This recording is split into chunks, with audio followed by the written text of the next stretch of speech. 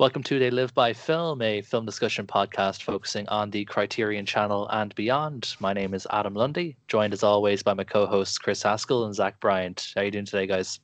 Hey. Hey, how's it going? Good morning to you. It's good afternoon to me, but good morning to you as always. You guys had a good week? Well, so kind of tied to the theme of this episode, I'd had a good week until Thursday afternoon. I got the second vaccine. So I can choose whether or not I want to wear a mask now. Thank you, CDC. Yeah, exactly. But I was expecting, so you're supposed to, like 12 hours after you get the shot, it's supposed to kind of like feel the effects, which would have been 3 a.m. for me. But by 7 p.m. that night, so about 4 hours after I got it, I was already getting the chills. And I messaged my boss and I was like, hey, sorry, not coming into work tomorrow. I can already see where this is going. And I was knocked out, like a whole day of like just going back and forth between chills and like deep sweats and like body aches and like no hunger. It was crazy. And then the weirdest thing was I like woke up Saturday morning fine.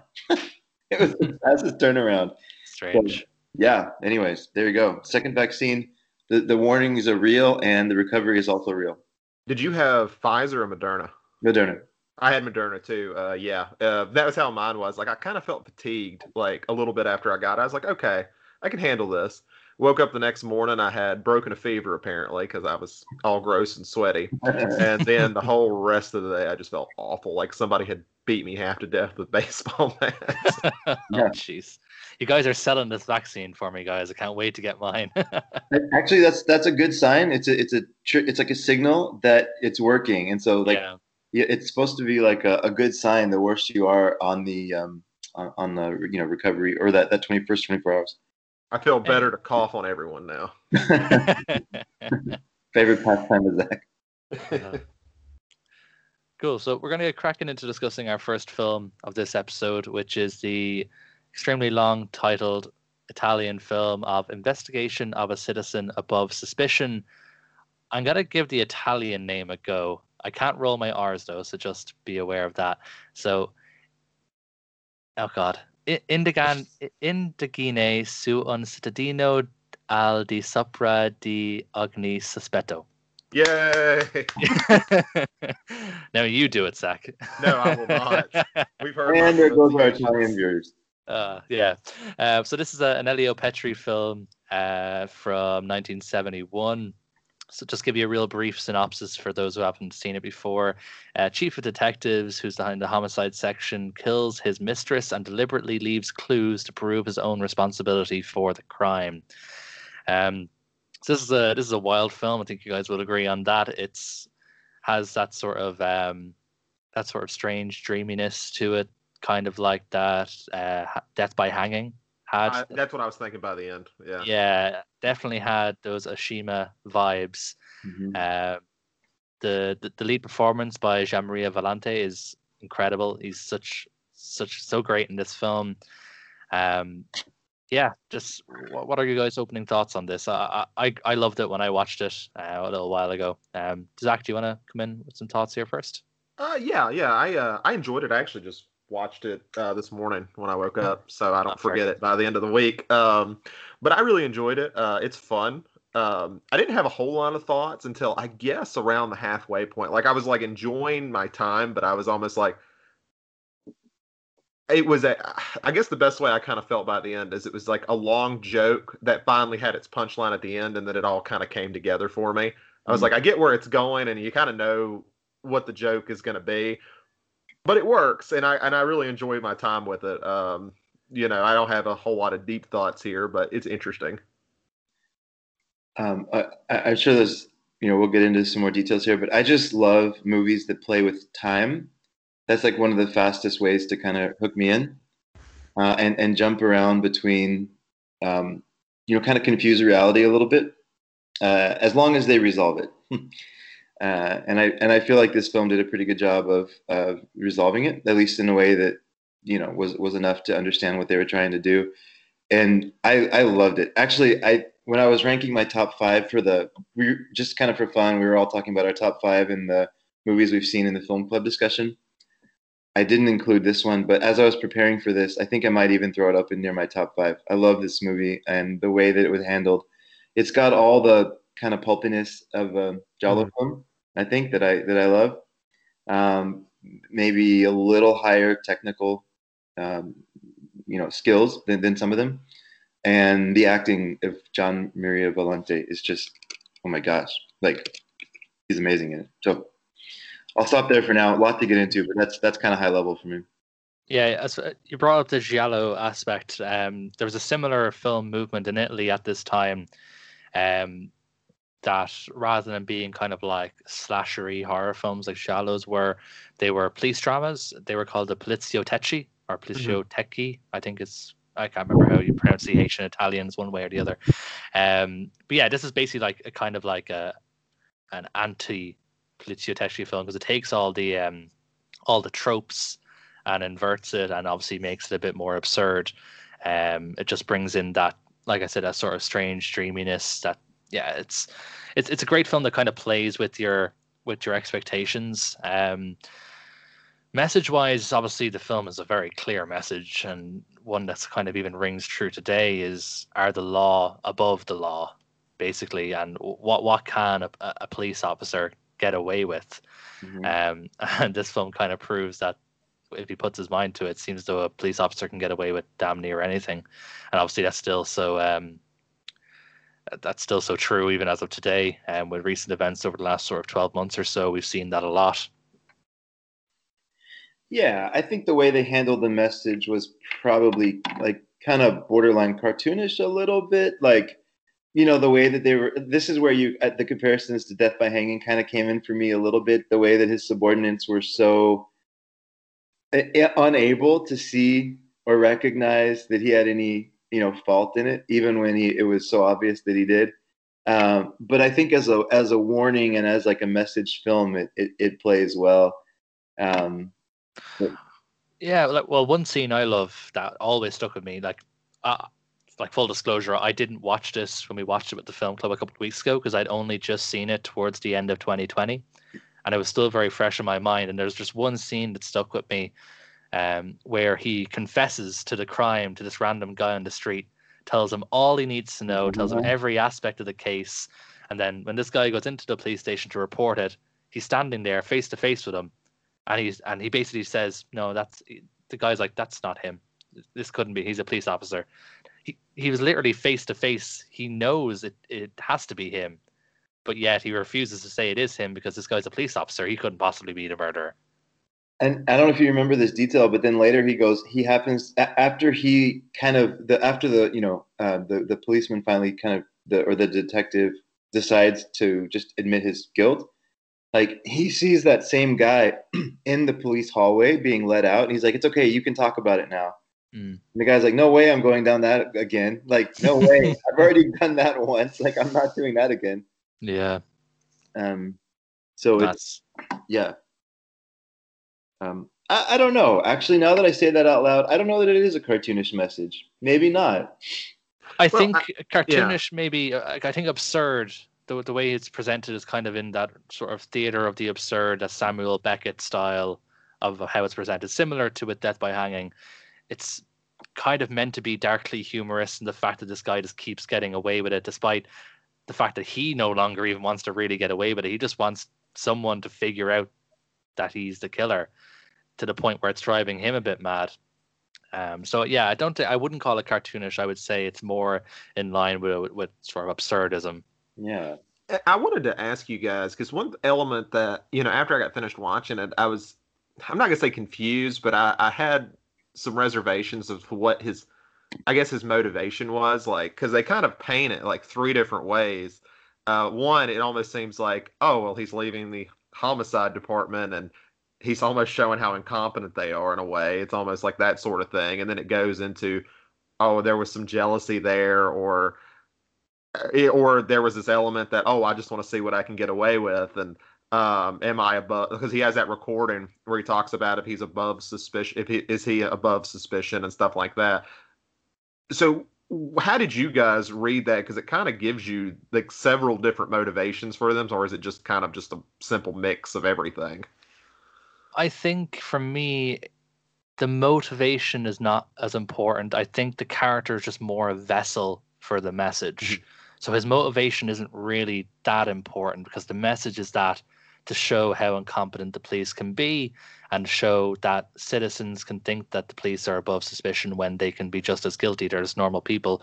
So I feel like the motivations are less important and it's just more about he is a vessel for this message. Just to kind of build off what you said, Adam, I think that's a great segue also to talking about the extremely kind of messed up female lead of Augusta Terzi, and their relationship. She represented, I think, a lot of his insecurities, right? The character kind of represented and in the beginning, it was almost like, okay, like they have this kind of weird relationship where they do fake murders and they like take photos of, crime scenes and like it's just their thing, I guess, right? That's whatever, that's fine. But then you see how it's obviously getting under his skin, and she's so vicious in her attacks on his masculinity. Without spoiling too much, I'll just leave it at that. But like she's so vicious on her attacks on him as like a person and a man, that I think he boiled over at some point, and like the games kind of became like real. And in that moment, he didn't, because he felt he was above the law, like he didn't have that thing that would stop him from actually following through on the murder, right? That's kind of how I read it. Like he didn't have that. Most of us would have that sort of, checkpoint in our mind of like, should I go through with this? Like, there's going to be consequences, and he didn't really have that moment of doubt around that. Yeah. Well, it's kind of, I don't have like a end result of this, but there's this idea that he does care a lot about his image. He's very well put together. He plays all the parts to being this really good cop and someone who's just got a promotion. At the beginning of the film, he goes into the political circuit of it. And, like you said, Chris, she challenges that. It's almost like he's playing pretend, and that it's just almost like fake it till you make it. He has the image of it, and he believes this so much that if somebody challenges that, it kind of tears him apart as well. Yeah. That's a great point. Not only his masculinity, but she also kind of calls bluff on this idea that he's perfect and like this great homicide detective that's above the law, right? Like she directly kind of calls that out. Well, yeah, and because he's at least it's obvious he's an intelligent guy for a lot of aspects, and his police department's so terrible. They talk about how many crimes he solved. I was like, well, if they're as incompetent as he tried to make this one crime scene be, it's no wonder he was able to catch 95% of the murders in the city.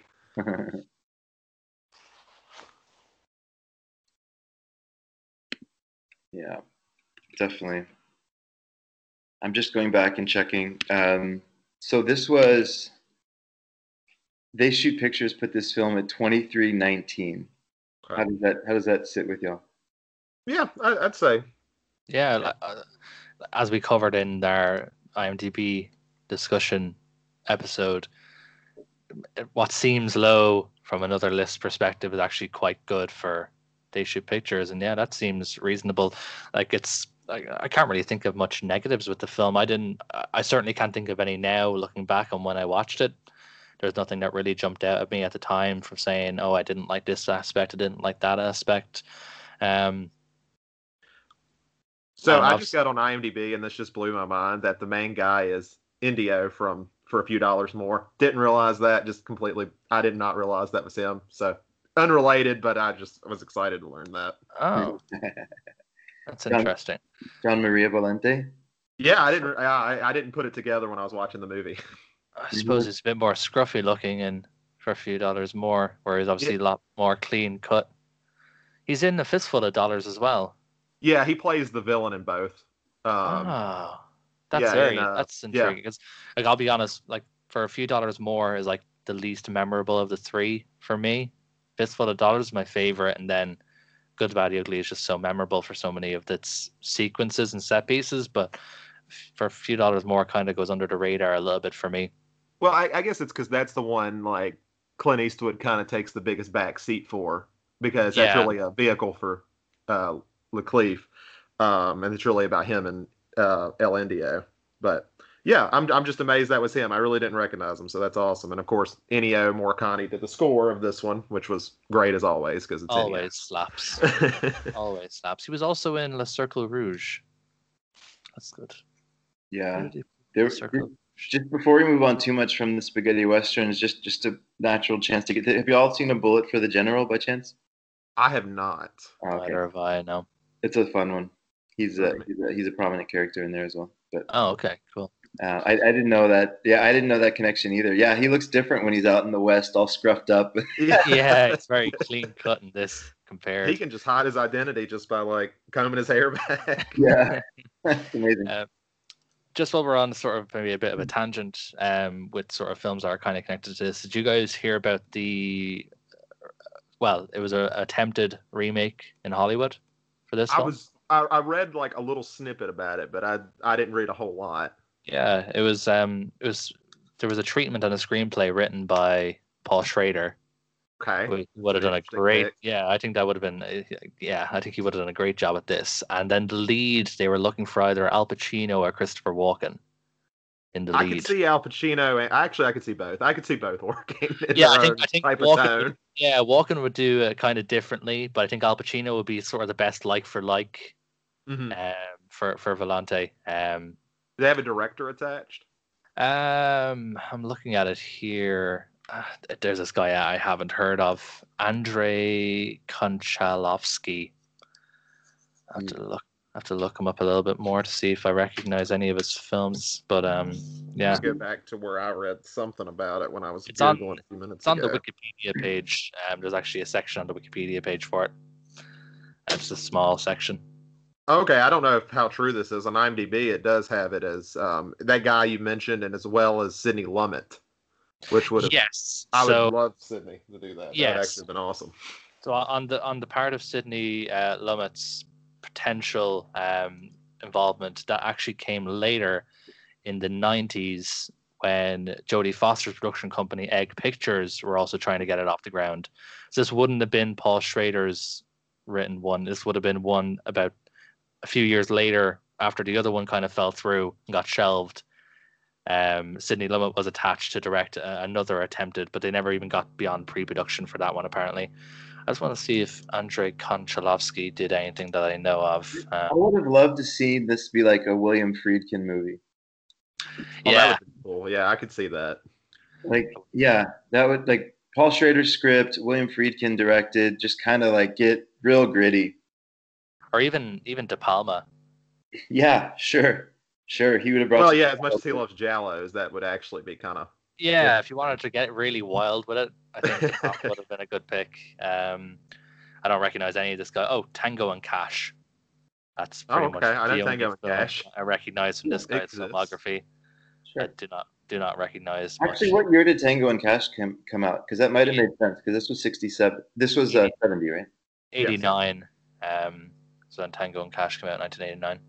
Well, I think it's kind of interesting they wanted to remake this. I do like this movie. It's just kind of like, even when I just like was glancing through IMDb, it has like less than 10,000 ratings. I've never even heard of this until I was picking movies because this is my list. So I was just picking things like, oh, that sounds pretty cool, and just throw it on the list. Got a lot of buzz at Cannes when it came out. So I think that's probably why they felt that they could translate it to the American market.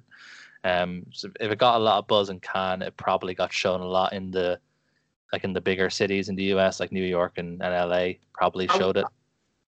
I wonder if this was looked at the 90s. If it's maybe a reason it didn't really go through is just because of the Rodney King stuff. Like the police, that was a huge part of LA and police brutality, and they were probably like, this might be tone deaf to do right now. Yeah.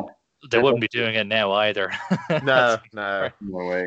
I think it probably couldn't even be made in America now, to be honest with you. I just don't think it would swing. Nobody, it would just be distasteful, really.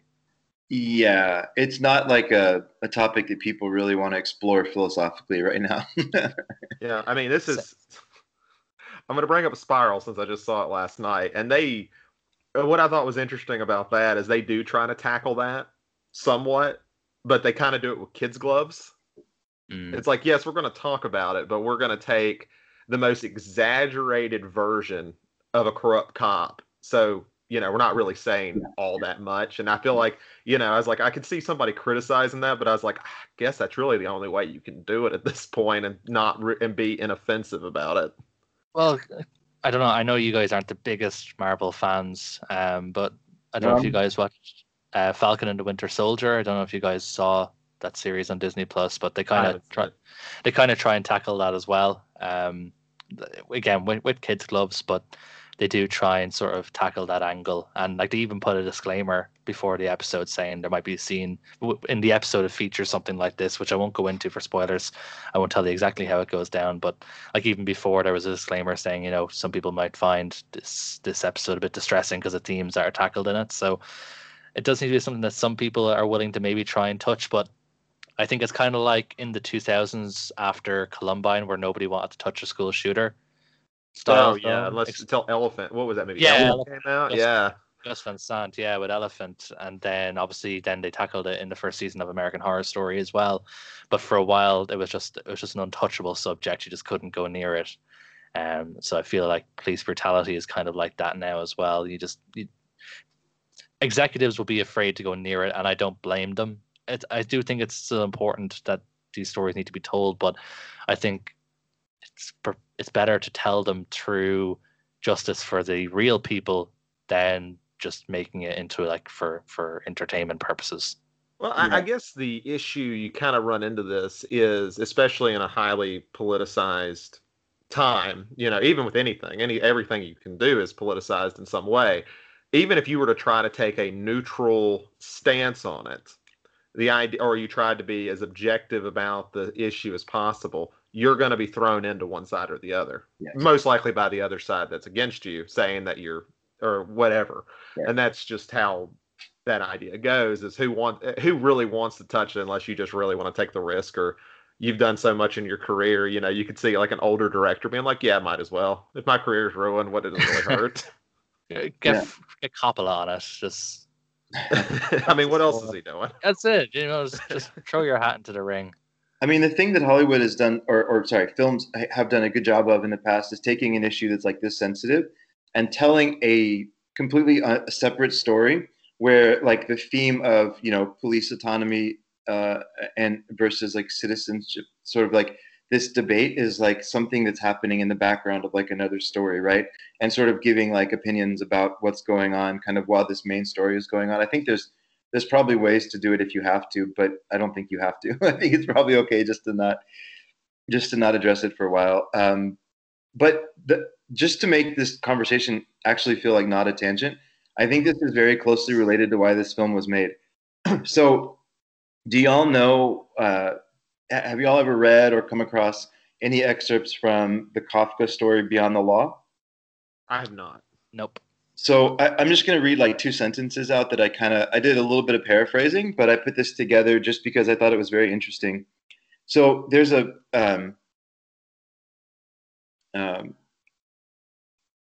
courtroom, I guess, debate going on in one of Kafka's novels. And this section is called Before the Law. And it says, in a dialogue between someone upholding the law and someone looking to sort of understand the law, lies and deceit cover every discussion and interaction between both people, between the person who's in the law and the person looking to like learn about the law.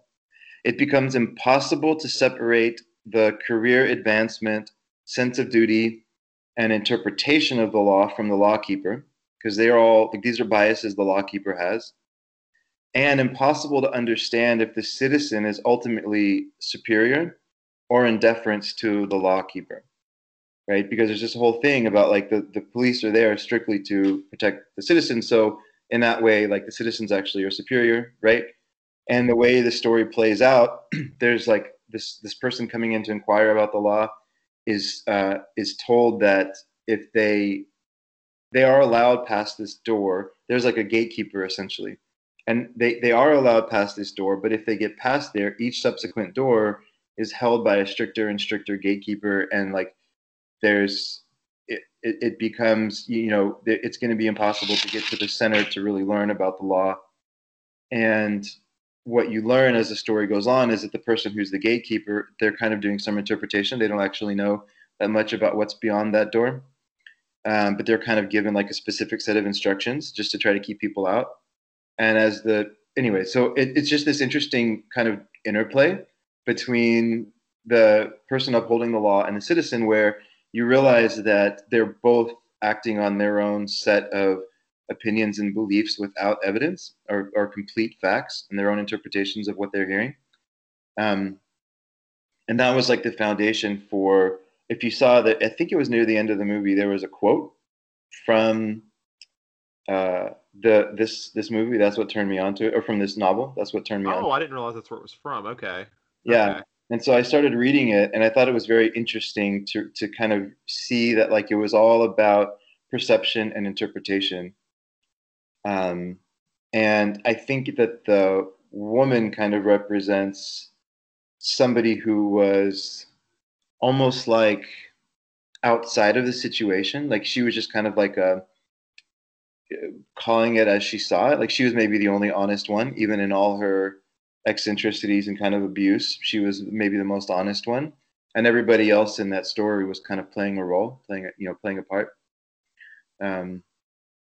So anyways, I would see that would be one compelling reason why they'd want to remake it. Maybe there's a slightly different retelling of, Kafka's vision.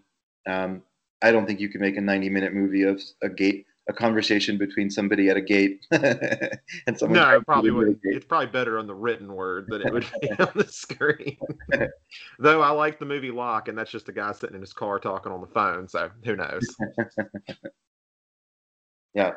But anyways, there's a little bit of a, kind of a deeper foundation, I think, for what prompted this story, or at least what made director Petrie decide to include that quote, maybe for some context. Well, law is kind of an interesting concept in general. Like you were kind of talking about, there's these biases and there's these roles. Even, I don't know if that's the exact word used, but there's roles we all play, like how citizens view law and how law keepers or judges or lawyers, how they view the law. It's kind of like this idea when I was taking law classes, is the hardest concept to kind of wrap your head around is the difference between moral guilt and legal guilt. The idea that, for instance, O.J. Simpson, let's just, I'm gonna put a hot take out here. I think morally he's guilty, and so did the civil court. However, legally he's innocent because we couldn't establish an actual event that happened. There is, in every sense of the word, we can talk about all day how he killed Nicole Simpson, but at the end of the day, he's an innocent person, or was until he did armed robbery and was found guilty for that. But it's that sort of concept that a lot of people struggle with, this idea that, oh, well, like a defense attorney's trying to get their scumbag a defendant off, and the real thing is they're trying to do what's right by that person because that person is truly that innocence. And this is just an example of a disconnect that people have in general compared to people in the system. And it's that idea, should the citizens warp that system to better, because they're the ones that end up on trial. So it's like there's always this push and this pull. And I'm probably going to go off on a tangent because I'm trying to oversimplify a lot of things we did in law school. Well, not law school, but my law classes. And it's an interesting dichotomy that really comes out of it. And I think now that you mentioned that, I think that is kind of an interesting way to look at it. But this film kind of did it just from the police standpoint and kind of their weird relationship as in-betweeners. Like, there's the citizens and the law, and they're kind of right dab in the middle. Yeah, I mean, would people sign up to be a law, well, I was going to say lawman, but law person, law, protector of the law? They do declare an oath of servant, or to be a servant to the public, right? So that is how it starts. Just like a doctor takes a Hippocratic oath, like there's a similar oath for police force, right? And I think that shouldn't be lost. Like that is, the intent is there, and it's true. And anyways, I know several police people on the police force. So I'm tempted to go on a deep tangent here, but the job gets tough in the day to day of if you're serving the same area and you see the same type of people day in and day out. When there's like one or two people that are unique from the same type of people you're seeing day in and day out, and they share 8 of the 10 characteristics of people that you're arresting every day, but the 2 that are different make them innocent. Like it just becomes over time it becomes muddy to make that distinction quickly. Well, I'm not gonna say profiling. I'm not gonna be here to support it, but it's kind of natural for people. We're pattern recognizers, just naturally. We see things like, well, I've seen this before. I do this before, so therefore it's true, even if it's not. I think that's a lot of the biases you're talking about. Yeah, I'm wondering if we're going too deep into this. Maybe we are.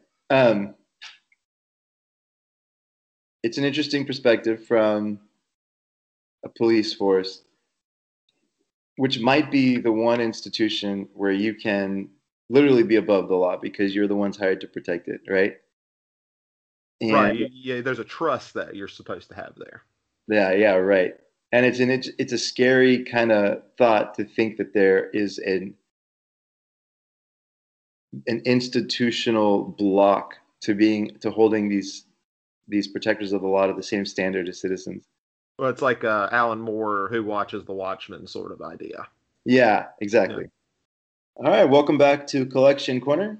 This week, as I'm just going to say is normal now, we have incredible guests who are breaking off and doing their own thing and helping the world discover some very unique Asian horror and exploitation films. Logan and Sam are the founders of Error 4444. They get into the meaning of the name. They get into kind of how they chose the films that they're not only putting out first, but also what's coming up in their collection. And really, it just became kind of a fun, session to talk about some of the darker and crazier side of cinema from people that are genuinely just cinema fans and movie fans and huge collectors. And I really enjoyed it. And Zach was nice enough to join in the conversation. And I think it was a really fun one. And I hope we get them back on after they have. I think we agreed on 10 releases. They'll come back on. I hope that happens. So let's listen to Error 4444. Okay, so the co-founders of Error 4444 are here today. Logan and Sam, thanks so much for joining. Thank you for having us. Yeah, I really appreciate you making some time. And we're actually recording this at night, so thanks for taking up your evening here to chat with us. We were talking, I think a little bit before we kind of joined, but Zach and I are big collectors, and separately kind of found out a little bit about Error 4444 and I pre-ordered y'all's first release, Anatomia Extinction. So we're excited for that to drop. That's coming in this month, right? Yes. Yeah, by the end of the month. Mm-hmm. Physically. That's fantastic. So one of the things that I'm always interested, a lot of Blu-ray kind of distribution houses and different labels are having some production delays, and it's kind of a stressful time to be putting out physical media a little bit. Have you all been lucky so far? Kind of knock on wood. Are things going okay for y'all first release? Logan, you want to address that? Yeah, everything's going well so far. I mean, it's a lot of back and forth with manufacturers, and things can get delayed. But I think the biggest hurdle that we've had is just making sure that the release is region free and making sure that the manufacturer understands that, stuff like that, more technical side of things. And I guess also the fact that everything that we have on the Blu-ray includes some type of subtitling, so it needs to make sure that we have that in check and in line. Pretty much.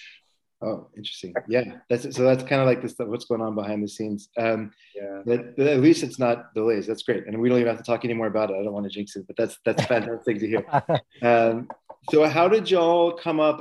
Just based on the website, the Big Cartel site that I think y'all set up is primarily where I've kind of read about y'all, and it seems that you have a big focus in kind of Japanese horror and genre films. Is that right for the label? Or Asian, sorry. Yeah. Just like, I would say like, no. I mean, we love Japanese films, no doubt. Like, we love them. We definitely want to, I guess, just be clear with like everyone and like Japanese films are not the only films we will release. We love all Asian, cinema and like just genre cinema in general.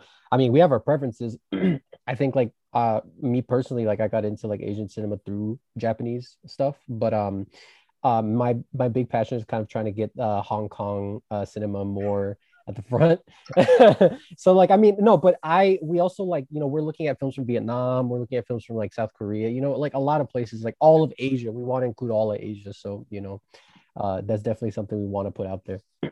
It's just been easiest for us to start with Japanese cinema, like to get Japanese films has been much easier, but now we're moving towards it. We have like some Taiwan films and some Chinese, Hong Kong films that we're putting out. So, have you all spent any time in like living in Southeast Asia, or where does this interest come from? Is it just Sam? No, I mean I haven't I haven't lived in Asia myself, but I've gone. I have like my girlfriend. She is from Taiwan, so I've gone there several times. Spent a lot of time there. Haven't lived there for like a year or anything. Just like more like vacation stuff.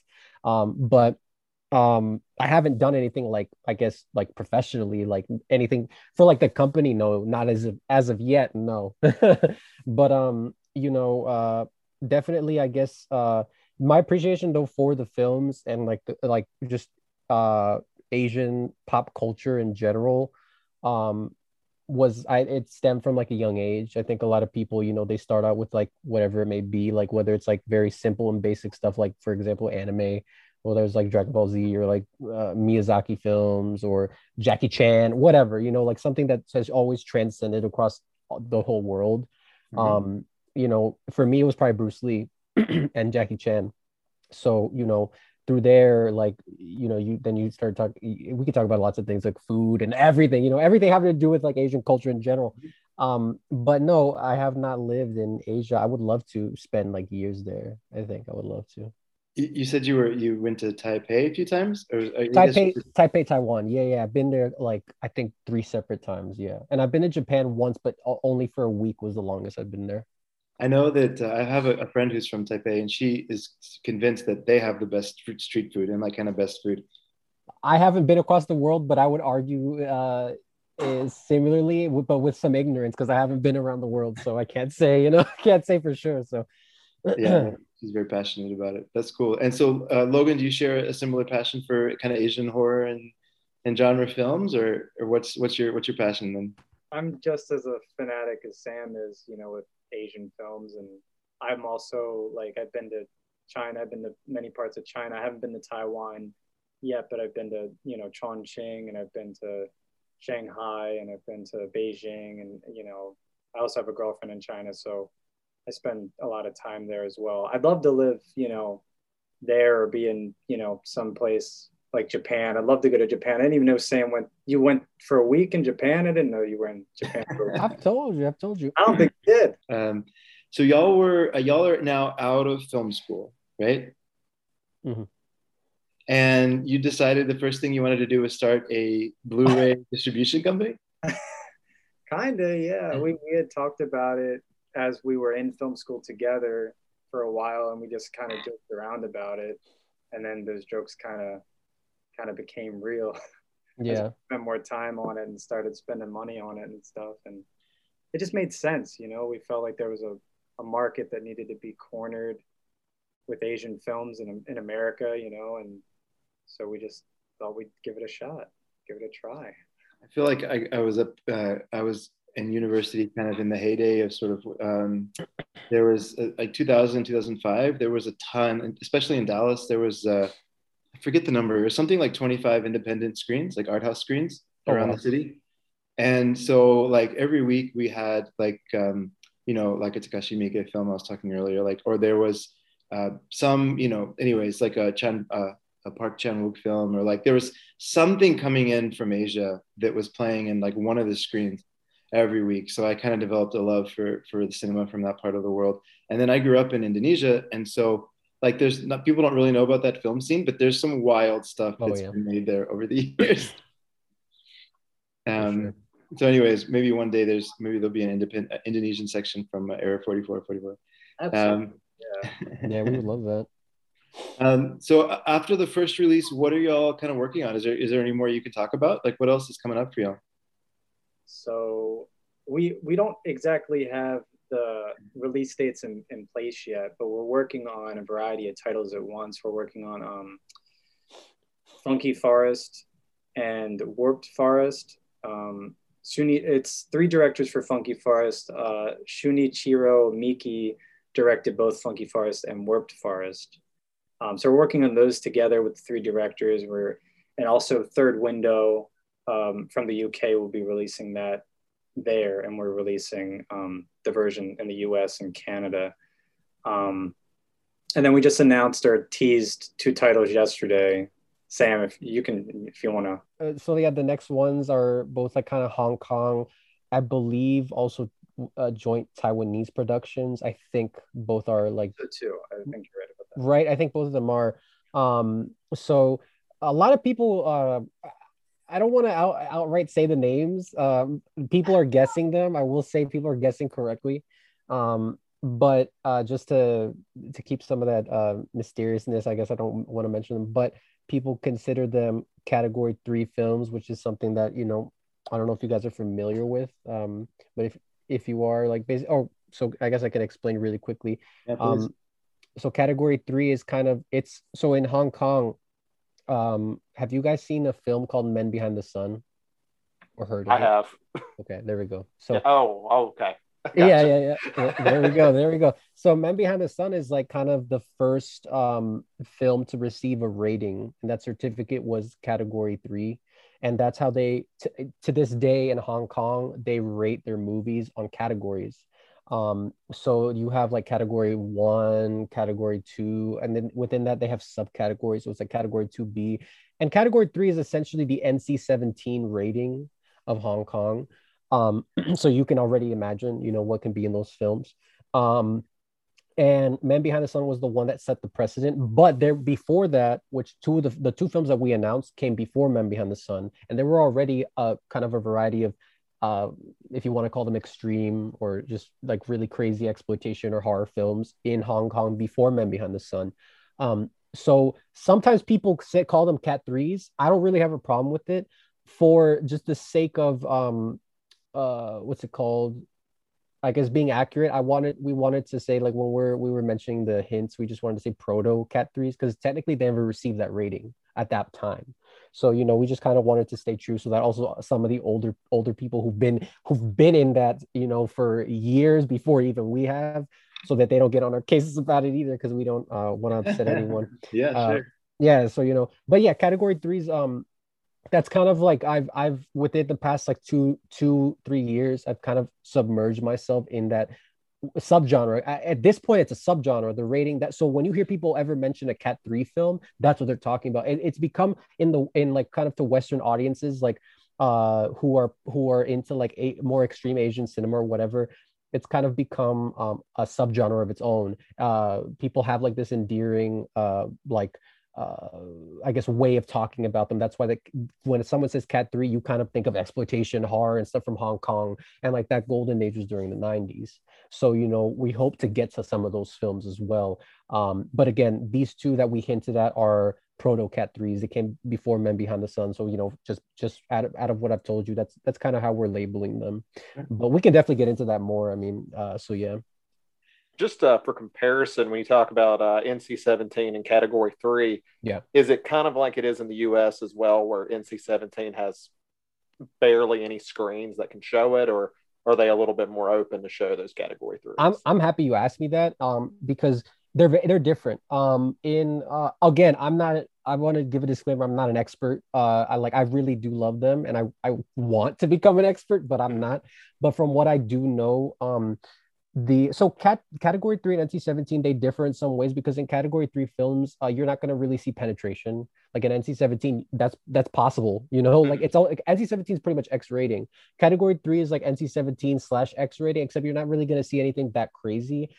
Animal cruelty's on the table. There's still a lot of crazy stuff that you'll see. But it's mainly like crazy violence, like shocking violence, and then obviously sleazy, like sex scenes, nude scenes.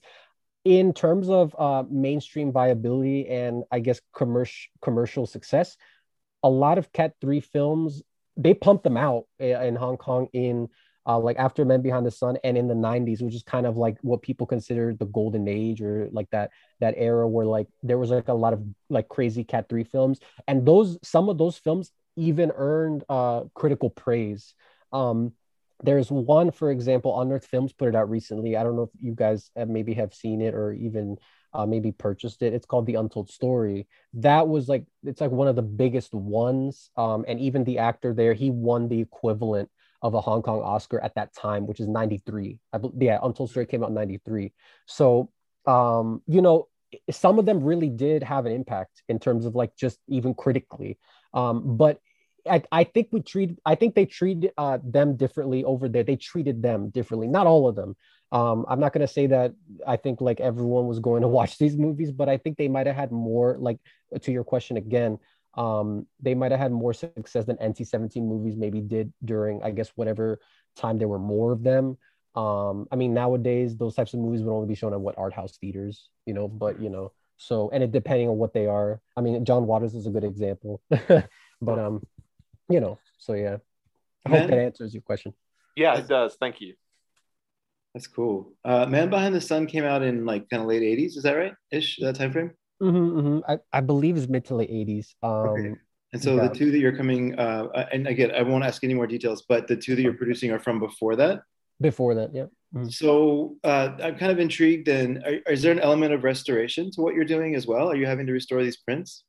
Yes. Yeah, we're doing for these two, it'll be 2K restorations, cleaning up audio, cleaning up everything, that kind of thing.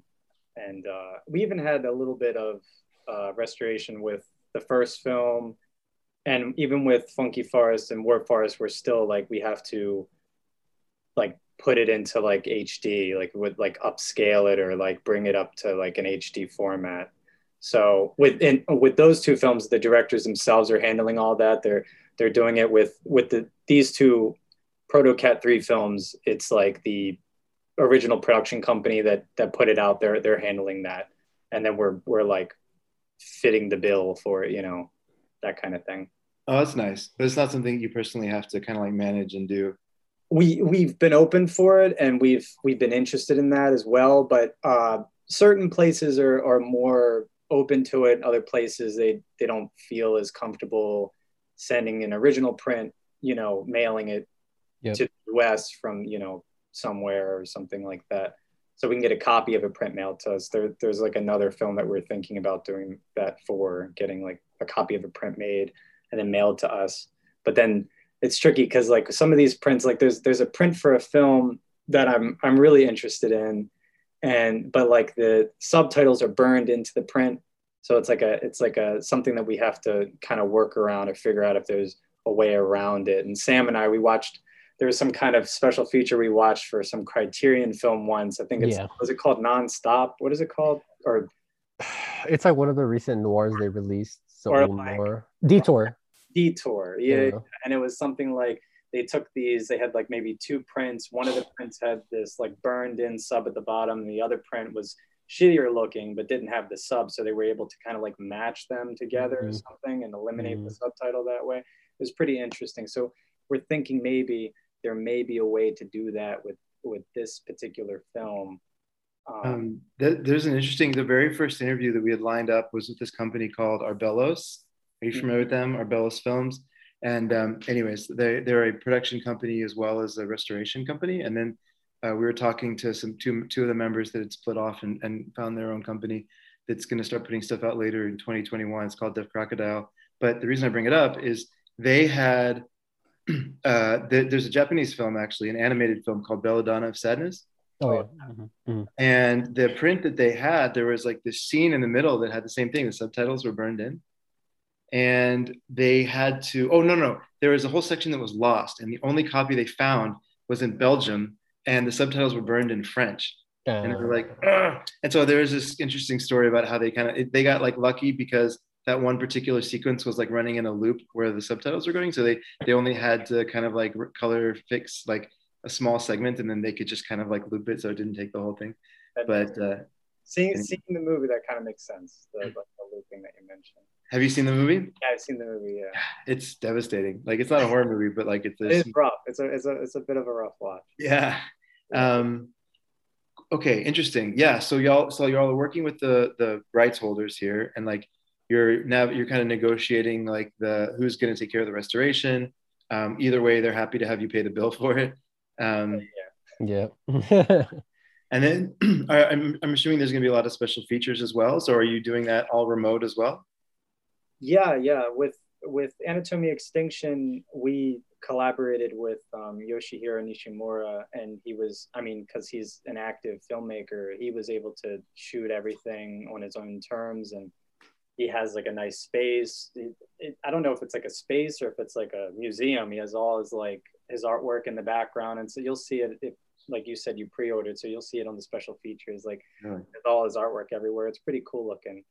And then with Funky and Warped, the same thing. We're working with the directors, so we have all the old features from the old DVD of Funky that are being ported over, plus some extra features that never made it onto the DVD, plus like new stuff that they're calling together and editing together for us, and then new stuff that we're like getting made for the release. So it's a shit ton of features. It's so much that we're like worrying that we're not even sure if it's going to fit on the Blu-rays. Like we're thinking like a box set so it fits on like 3 Blu-rays. It's so much stuff.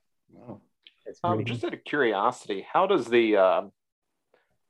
quality check kind of work when you guys have like a pressed finished disc, especially when you've had incidents like Arrow recently had their issue with Donnie Darko, Lorber had their issue with Bring Me the Head of Alfredo Garcia. So what is the process of making sure that these special features work as intended? Is there a process for that? No, there absolutely is a process. And it's funny that you mentioned, because we're actually dealing with that process right now for Anatomia. With the manufacturer that we're working with currently, it starts off where you get like a BDR. It's not an actual press disc. It's like kind of like a test burned Blu-ray. And then from that, you have to sort of clear everything on there, clear if there's any, like for instance, I guess we can talk like the BDR that we received, the initial one, it wasn't right. There was things wrong with it. It was missing like subtitles for special features, which is not good at all. So, but I guess that's why they have this in place, so that you check it out and then tell them and then they'll fix it. But yeah, so it's like that. They send you a BDR. They just sent us a second BDR. I received it today in the mail, so I got to check that out and make sure the quality is right. And then from there we move on once everything's like everyone's satisfied. And then they'll send us a pressed one. I guess because that costs more, they won't send that one first. And then once we get that, then we can approve that, and then move on to the final stuff. It's a bit of a process, and just making sure that they understand. It's mostly for us, it's just making sure they understand the region ABC thing is what it is recently. Yeah. Because it's been like a little tricky with the person we're dealing with one-on-one. Do you have to negotiate that? Because I know it seems like there's a contract like, you can't do certain regions. Is that up to, I guess, the rights holder in this case? Right. Yeah. So that's something that you would negotiate with the rights holder, the filmmaker, or whichever company has it. And then it like for Funky and Warped, we've been working on that since I would say October of last year. So it's been a while in the making. So I don't know if we were the first on the scene. I like to think that we were on the scene. And then Third Window and French company, what's her name? Spectrum. Yeah. I think like they came in as well, but either way, we all kind of like came together. And so like with that, it's like, since there are already other companies involved, we know for a fact we can't have it be region free, because Windows involved and such. But with some of the other titles, like the 2 that we just announced recently but haven't directly said their names, those 2 like will be region free, because we went out of our way to seek out those titles specifically and to kind of pull them up from the ground. And so when we made the contract, we kind of we did all that ourselves. So we know that we control that, like all the regions in that way. Okay. Sometimes you do, sometimes you don't. It just Right. depends. It just depends, really. You can say like you want it all, but then there might be another company that's already negotiating for it as well. Some of the we've been going after some films here, and we find out that there are other North American companies that are trying to get the same film. We're like, oh god, and it's like kind of this race to get it. Like there are 2 other films that we want next. Sam really wants them. They're like his favorite film of all time, one of them. We really want to get those. We're very close to getting those, but it's we know that there's another company that's gunning for it, and then there's another one that's the same thing, and I'm trying to get them as quickly as possible, but it's, you know, it's money and time and emailing, communication. It's a lot of work. Completely unrelated. Sam, what is your favorite movie? I feel like me saying this, I sound so basic, but it's Scarface. I think Zach was trying to back into what the movie release was going to be. I think that's No, it's not that. Yeah, it's not. I mean, but that is definitely up there. So are y'all collectors yourselves? Yeah, 100%. Yeah. Is there a particular, I mean, obviously you collect Cat 3 for at least what's available, Sam. Beyond that, is there anything else that, like, what kind of stuff do y'all collect? Either labels or just genre or like whatever, like what do y'all collect the most? Logan, you go first. I mean, I collect, I mean, you could probably see, I got like, there's like a stack of movies on this table. It's all black over there, man. I can't see anything. I collect like a bit of everything. I collect a lot of like anything gory, anything with decapitations. I love 80s slasher films. I collect pretty much any label. I think I collect every label. I think I have at least something from every label on the market, pretty much, you know, from Arrow, Eureka, 88 Films, SRS Cinema, you know, Vinegar Syndrome. I mean, pretty much everything. You know, I collect a lot, and it's not just Asian stuff, but I do like to collect a lot of Asian stuff. There's something like feels good to watch these films. You know, I have a passion for these films, so I try to grab as much as I can and collect as much as I can. And they're also not as readily available, so it feels like when I get one, it's more coveted than when I get something that I can just get down at the store or like a Walmart or something. Sure. So anyway, Sam's gonna go crazy. No, I mean, it's kind of similar to Logan. I mean, just to add to that, like in terms of the variety of like labels, boutique labels, yeah, everything, from the biggest ones to the smallest ones. Even I want to also kind of like mention like a lot of independent filmmakers. I like buying direct from filmmakers themselves who are like working on no budget, micro budget, shoestring budgets. You know, I like finding some of those things. Like recently, there's I forget. I'm sometimes really bad with memorizing filmmakers' names. There's this one guy who he released something ridiculous. The title, it's called Amityville Vibrator. Basically his own sequel, like a spin-off sequel of the Amityville movies, and I had to buy it. I saw the I think the cover art, he designed them. You know, it's like they're like paper sleeves. You know, like it's like very you know, DIY stuff, which is why I appreciate it. So yeah, you know, like things like that. I love finding that stuff on Instagram. Instagram is a big place where, like, you know, like collectors and stuff get together and showcase their stuff. Filmmakers, like independent filmmakers, like we're talking like underground horror filmmakers get on there and they sell their own stuff. You know, it's fun, and getting to kind of see or talk to other collectors is kind of what inspires me and what makes me keep going, because that's also how I've gotten into other films. Because like I think it's one, good to have an open mind, just even as a collector, but as a movie watcher too, because I don't ever like to act like I'm like the authority on a certain movie or whatever. So when I learn more, that also means there's whole another thing to collect, you know, or a whole like other subgenres or whatever. So yeah, no, but definitely, I think, again, to add to Logan's thing with the Asian films, there's something really cool about buying these films, and we're talking about like from their native countries too, like their native releases. Like a lot of the stuff I've been buying recently is from Hong Kong. They're DVDs that have been unfortunately out of print for a long time, or We don't know when they'll get Blu-rays. So it feels good to sometimes go after these, even though we're neglecting newer boutique label releases. But I think that's like the passion and of and the kind of one of the challenges of collecting, because you don't have the money for everything. I mean, we're not rich, so you know so going after the stuff we want to see the most, that's like kind of, at least for us, our priority. But yeah, that's just, no, I mean, we could talk about collecting forever, man. Like Speaking of foreign editions, Zach, do you want to talk about your hunt for the Mandy box? Oh yeah, I'm trying to think where it was from. It was from Germany. And okay. it's a huge, like, has a vinyl record in it. It's got like 4 Blu-rays in it. It's I great. know I what you're talking think about. Kamichi DVD did it. I could be wrong about the label itself, but it's like my favorite edition. Paid way too much money for it, but I love it. We've all been there, man.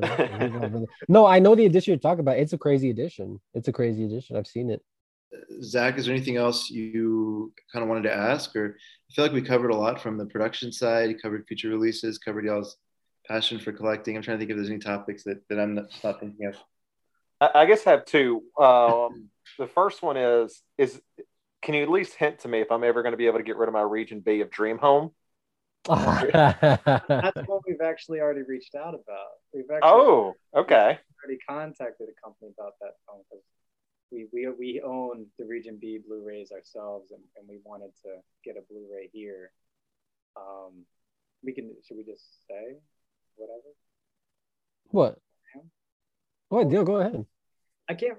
We reached out, and if I remember correctly, isn't it on hold or something? I think something like that. I don't. It was something a little like not too clear. It's on hold for like another year or two, right? Something like that. It was a little odd when we found out about it. The way I was counting, because like usually when somebody releases a film or whatever, you have about it could be like between 7 years. It could be 2 to 5 years, or it could be 7 years. 7 years, 7 to 10 is more standard for someone to have the rights to it.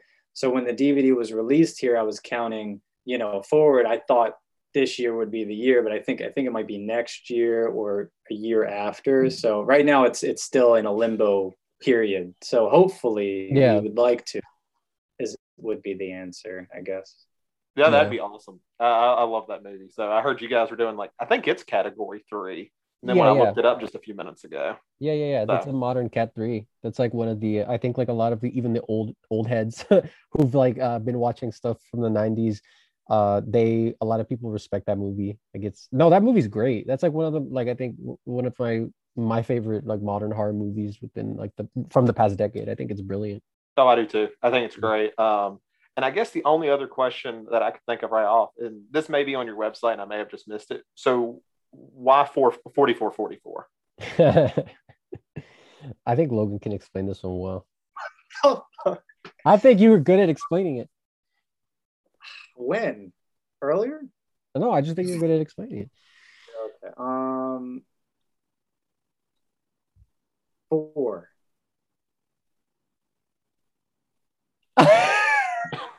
Yeah, perfect. Yeah, there we go. I think that explained it all. There we go. Like so like in Asian countries, 4 is like, it's seen as like having bad luck, like how 13 here is like a bad luck number.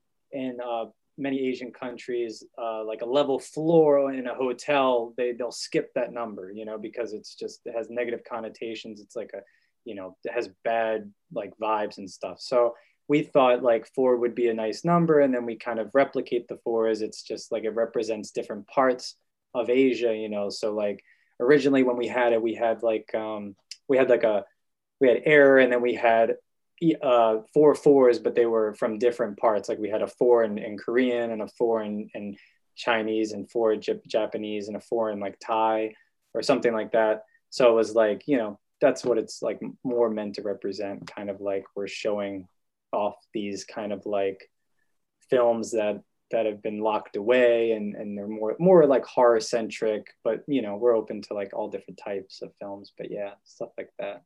Yeah, really quickly, just to chime in about the whole air thing was just like us playing around. It was like, it's like a really cheesy thing, right, where we were like thinking of like fucking old ass Microsoft computers were like Windows computers where you would get the error. I would say like error Error code 404. 404. Yeah. So like we like messed around and we're like, what's just all the bad luck stuff? What's all the like bad stuff that you get? So error 4444. So that all paired together, we thought was a cool like little thing. Mm-hmm. Oh, that's awesome. That's really cool. Thank you. So the one other thing I'm thinking of is on the website right now. It shows as of May, what are we at? 5th? Oh, Cinco de Mayo, of course. So as of today, when we're recording, there's just like 80% is sold out, right?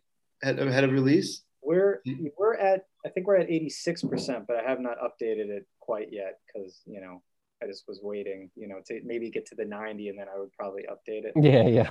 We're at 86% sold out, which is cool. This is awesome. Yeah, that's fantastic. So I was going to ask, like, if you have the rights for, you don't have to like get into it, but if you have the rights again for that 7 to 10 year kind of time frame, do one of the things I thought was really interesting about what's the name of the company? Cauldron Films. Are you all familiar with them? Kind of a newer label as well. Yeah. Mm-hmm. So they did like the slipcover limited edition, and they did like the standard edition, and they did like the VHS box, and then they're gonna do like right. So they're getting really creative with like the packaging and stuff. Are y'all gonna kind of do some stuff like that? Like, are y'all gonna do multiple editions? We've discussed, we've definitely discussed having a standard edition of our releases down the line. It really depends on like how quick they sell, if they sell, that kind of thing. And then I know for Anatomia, Sam and I had like some like ideas for the future, possibly if we could do some stuff future with Yoshihiro that we could pair that we would do like a bigger, cooler thing, but that's all tentative, I guess. But Yoshihiro is like he's a dream, so like working with him like been great, and we'd love to work with him in the future too. So just a matter of time when things get finished. And yeah, fingers crossed on Tokyo Gore Police getting a release from now. You don't have to comment, but that'd be awesome. Cool. Well, does that include theatrical rights, or is that a totally different ballgame altogether?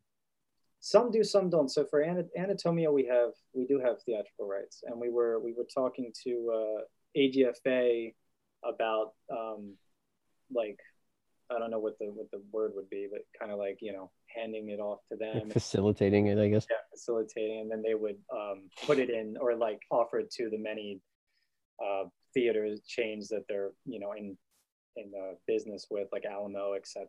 So that Funky Forest, Work Forest will more than likely like facilitate with them.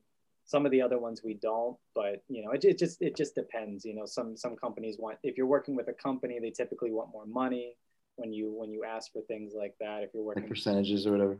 Yeah, so it's a lot harder to, it's more gutting, especially in the current climate. If we can just get the video rights, and if getting the theatrical rights is more, then we might just put that because people aren't going to the movies as much at this current point in time. So as a money thing, it's probably better to wait. Super interesting. I guess the only other question I have on my mind then is just just from a collector's perspective, are these going to be spine numbered, or are they you read my mind? I was going to ask that. How are y'all doing that? Yeah.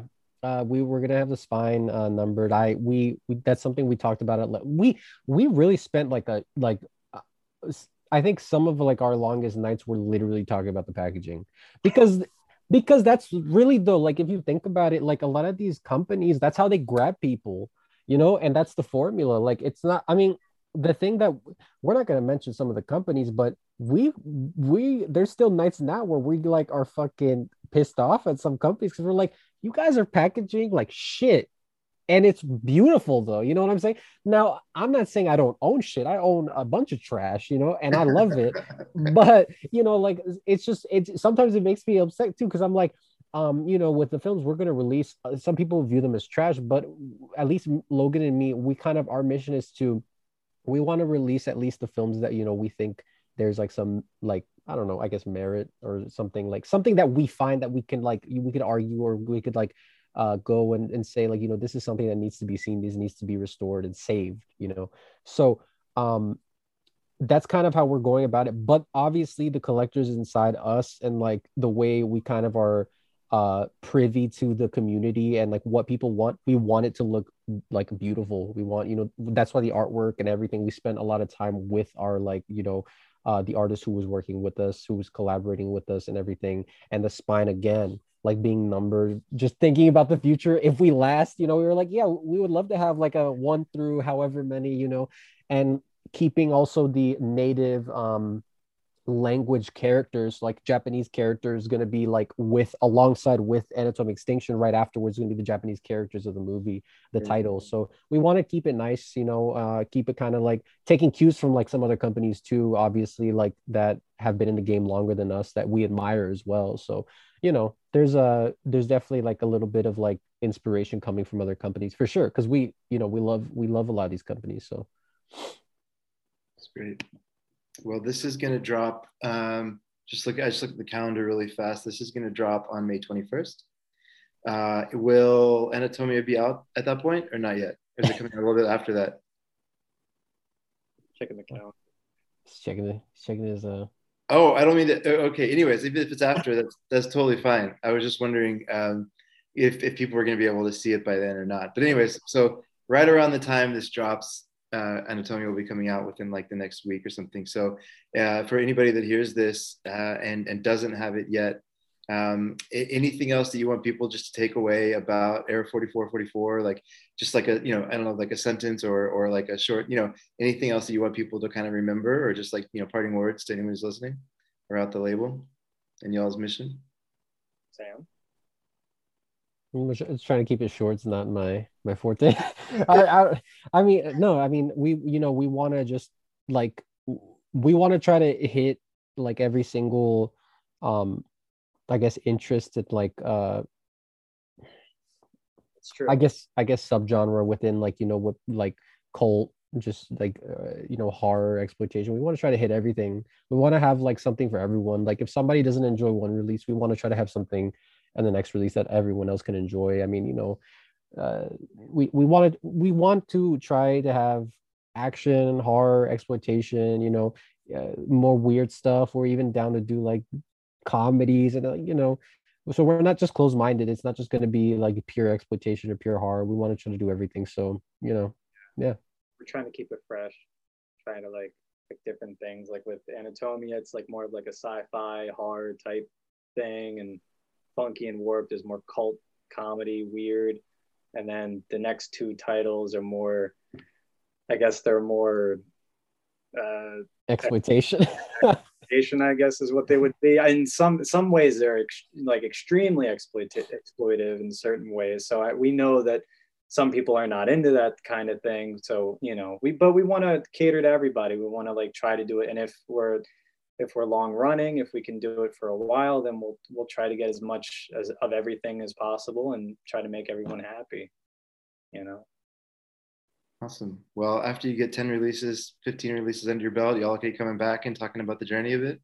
Absolutely. Oh, for sure. 100%. No, thank you guys for everything. You guys, it's easy talking to you guys. Appreciate it. You guys are cool.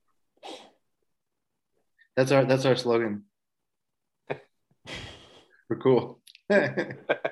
Short and sweet. No, I appreciate you saying that. Okay, awesome. Well, thank you all for coming by. It was great talking to you guys. Thanks for having me. Great talking to you guys. Thank you guys. Thank you, Zach and Chris. All right, and welcome back. Now we're going to be talking about Duck Soup. And just to give a little bit of context, this movie is about something. I'll read the IMDb because I just don't think I can describe it. Rufus T. Firefly is named president dictator of a bankrupt Fredonia and declares war on a neighboring I can't even say real names and they're giving me fake ones. Slovenia over the love and wealth of Miss Teasdale. Jesus. And this is also a Marx Brothers film for those who may not be in the know. This was my first experience with a Marx Brothers film. It's just not something that we would watch growing up in Ireland. I would have never even seen any of like the Three Stooges, Abbott and Costello, those kind of comedy acts that Americans would probably have watched growing up. Would never really been exposed to it.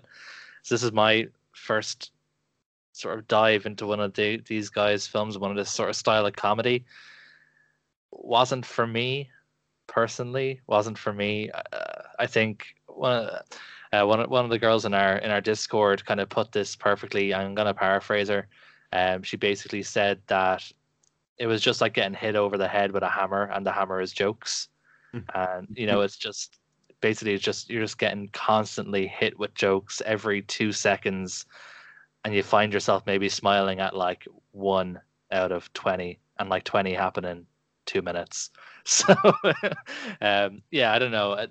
This is kind of weird because like people like kind of told me off for this because I kind of enjoyed the plot more than I enjoyed the jokes, because I did think it was kind of like a cool place to go by like having this kind of like this fake country going out to war with another fake country and sort of seeing the ramifications of that. So I kind of enjoyed the plot more than the jokes in a way, which kind of seems weird, and apparently it is weird to think that, according to the other people who joined in the discussion. So yeah, I'm kind of interested to hear your guys' take, because you've probably been a lot more exposed to, if not the Marx Brothers, but this kind of style of comedy anyway. So, Zach, I don't want to put you on the spot, but as someone who self-proclaimed to not enjoy comedy, I would love to hear what you thought about this one. Okay. So this did not change my life. I'm not suddenly going to be finding every Marx Brothers I can get my grubby hands on. There were some jokes that actually did work for me, but just like Adam was talking about, there's so many of them that if you don't get some that work, you are not a good comedian. I mean, you put out that many, you're literally throwing things at the wall until it works. And the ones that do work, I think, are really funny.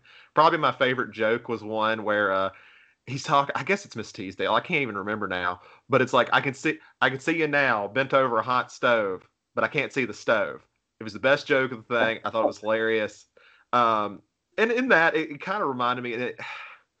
I love Rodney Dangerfield. He's one of my favorite like stand-up comedians. Mm-hmm. It reminds me a lot of him, but maybe a little bit cleaner. But that's what it reminded me of. Like the jokes that worked, I was like, Rodney Dangerfield. I feel like he was highly influenced from this, and apparently Rob Zombie was too, since he took the name Firefly for the Devil's Rejects, and that was a plot point for some reason. But yeah, I mean, I had fun. I'll probably never rewatch it, and I'm not like in a rush to watch another Marx Brothers film, but it was there.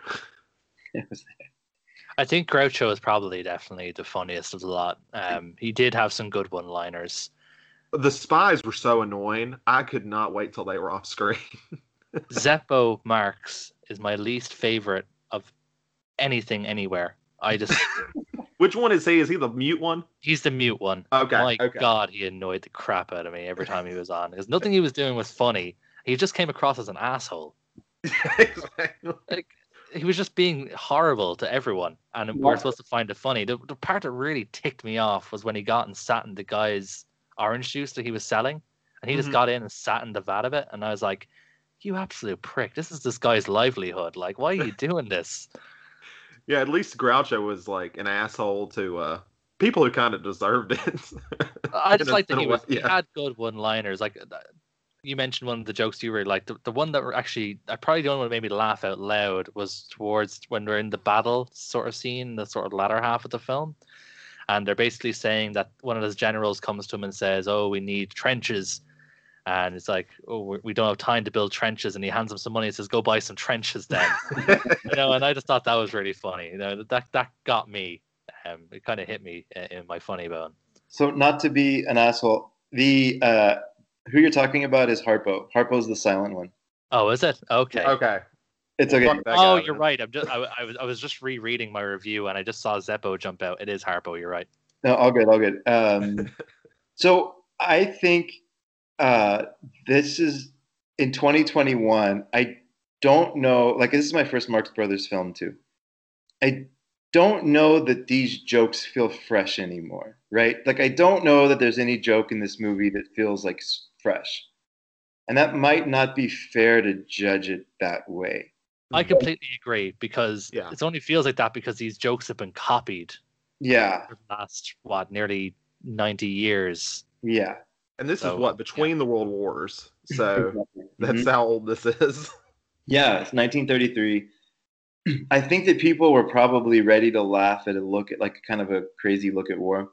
But I feel like this felt a lot like Monsieur Hulot's Holiday to me, not in any way other than a movie that was, unique in its time, probably did some things that were extremely innovative in its time that hadn't been seen before, and probably got some huge belly laughs in their time, and maybe now are just more kind of, like, to be respected and not necessarily like for the purpose of laughing a lot, right? Like, if you've seen, like you said, Rodney Dangerfield or like Seinfeld, can you imagine? Like there's so many comedians that basically are like copies of different characters here, right?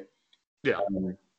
And they played heavily off of vaudeville, which vaudeville in itself has inspired like so many types of stage plays and comedies and comedy tropes, and like, so like Harpo is not funny but super talented, right? Like, this was apparently the only movie where he doesn't play the harp, or there's another instrument that he plays in like every one of his movies, and he's like an extremely talented musician, like classically trained, kind of musician. So I feel like I'm watching a weird, almost like documentary on the history of comedy or something, not necessarily watching this like to laugh. Does that make sense? Yeah, I gotcha. I can get that for sure. Which one was doing the mirror gag with Groucho that I wanted to punch somebody? Well, there was basically three of them. Yeah, Well, and then I think I don't know which originally one it was. I think it was Harpo at first, and then it became Chico halfway through or something. Yeah, something. That joke went. I like. It's an hour and 10 minutes. If you cut that joke out, I think it's a 50-minute movie. Yeah, that was like when I saw. Like, I didn't know the mirror scene was gonna be there. I didn't know where. I knew it was like a classic gag. I didn't know where it originated from, and I was like, "Oh, okay, cool. It's the mirror scene." And then I looked at my watch, and I'm like, "They're really dragging the arse out of this gag." It's like it's not often you see other like homages do it better than the original. Like, Well, when you do this as a homage, it's like a 10-15 second skit. Like Family Guy did it a couple of times, and I laugh more when they do it because they know they got the timing right, whereas this is just dragged out so much. I think it goes back to throw everything you can at the walls. Like, they had these, like, if you take, like, you cut this mirror scene up into like 10 different scenes and throw them into different movies, I think they'd all be amusing. Like, at the very least, amusing to funny. You throw them all at once, you're like, okay, there it is. So, Are we going to figure this safe out? I think this is a great example of what I'm talking about. Our attention spans in comedy just across the board have become shorter, right? Yeah. Like, it's funnier to do clips, right? But it's technically more impressive to do a 12-minute scene where you're one take. That's awesome, right? Like, the choreography that goes into the mirror scene is super impressive, right? Mm-hmm. Like, but the reaction to that is that it's too long, right? This is what I was really afraid of, and I mentioned this in my review as well. It's hard to talk about this film and not sound like you're being harsh, because I do feel like I'm sounding like I'm coming across harsh, and I think this is a shit film or whatever. Like, this is no Revengeance, This is it was. I can respect the film for what it did and for what it tried to do and the different technical aspects. Like you said, the choreography, the amount of planning and practicing that would have had to gone into a lot of these gags. Yeah, fantastic. The one-liners, they must have sat down and wrote so many jokes. That's all off top of his head. That's the crazy thing. Like, that was how he was as a comedian. He just was like a living, walking pun.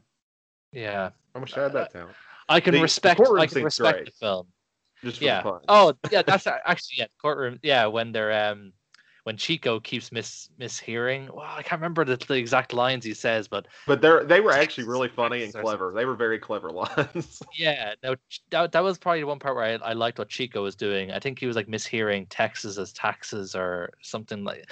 Yeah, I can't remember the exact lines, but yeah, he kept mishearing certain things, and the way he was pronouncing them, it was giving it another meaning. Yeah. The courtroom scene he was up good. For treason, right? Like, the whole thing was he was up for treason of the country or something. Yeah. And then the president of the country is like, well, I'll defend him. No one else will do it. You know, it's a ridiculous film. I think that's probably one thing we can say with absolute certainty. So Yeah, I don't regret my time, and I want to do the same thing you were talking about, Adam. I don't regret watching this movie. I had fun for the most part. It definitely felt 70 minutes long. Sometimes I'm like, this is the shortest movie we've watched on the channel that's not a short. And it's taken a little bit, but the jokes that work, I mean, they're still impressively enough. Almost 100 years later, there's still jokes that work, and that deserves some credit as well. I mean, as old as this movie is, that there are still things that are funny. And I've been overwhelmingly positive. I should say, to balance that out, I didn't laugh that much in this movie. There's a movie I have to plug that is very similar in like the chaotic tone from right around the same era that actually made me laugh a lot. It's called Hell's a Poppin'. And there's a cool story behind the movie where it was like one of the most wildly successful live shows. And they just was like, this was finally, they made a movie out of it. And at the time, it was this incredibly successful movie, but the guy, Ole Olsen, didn't really make much of a career in film. Like, I mean, he was more of a live performer.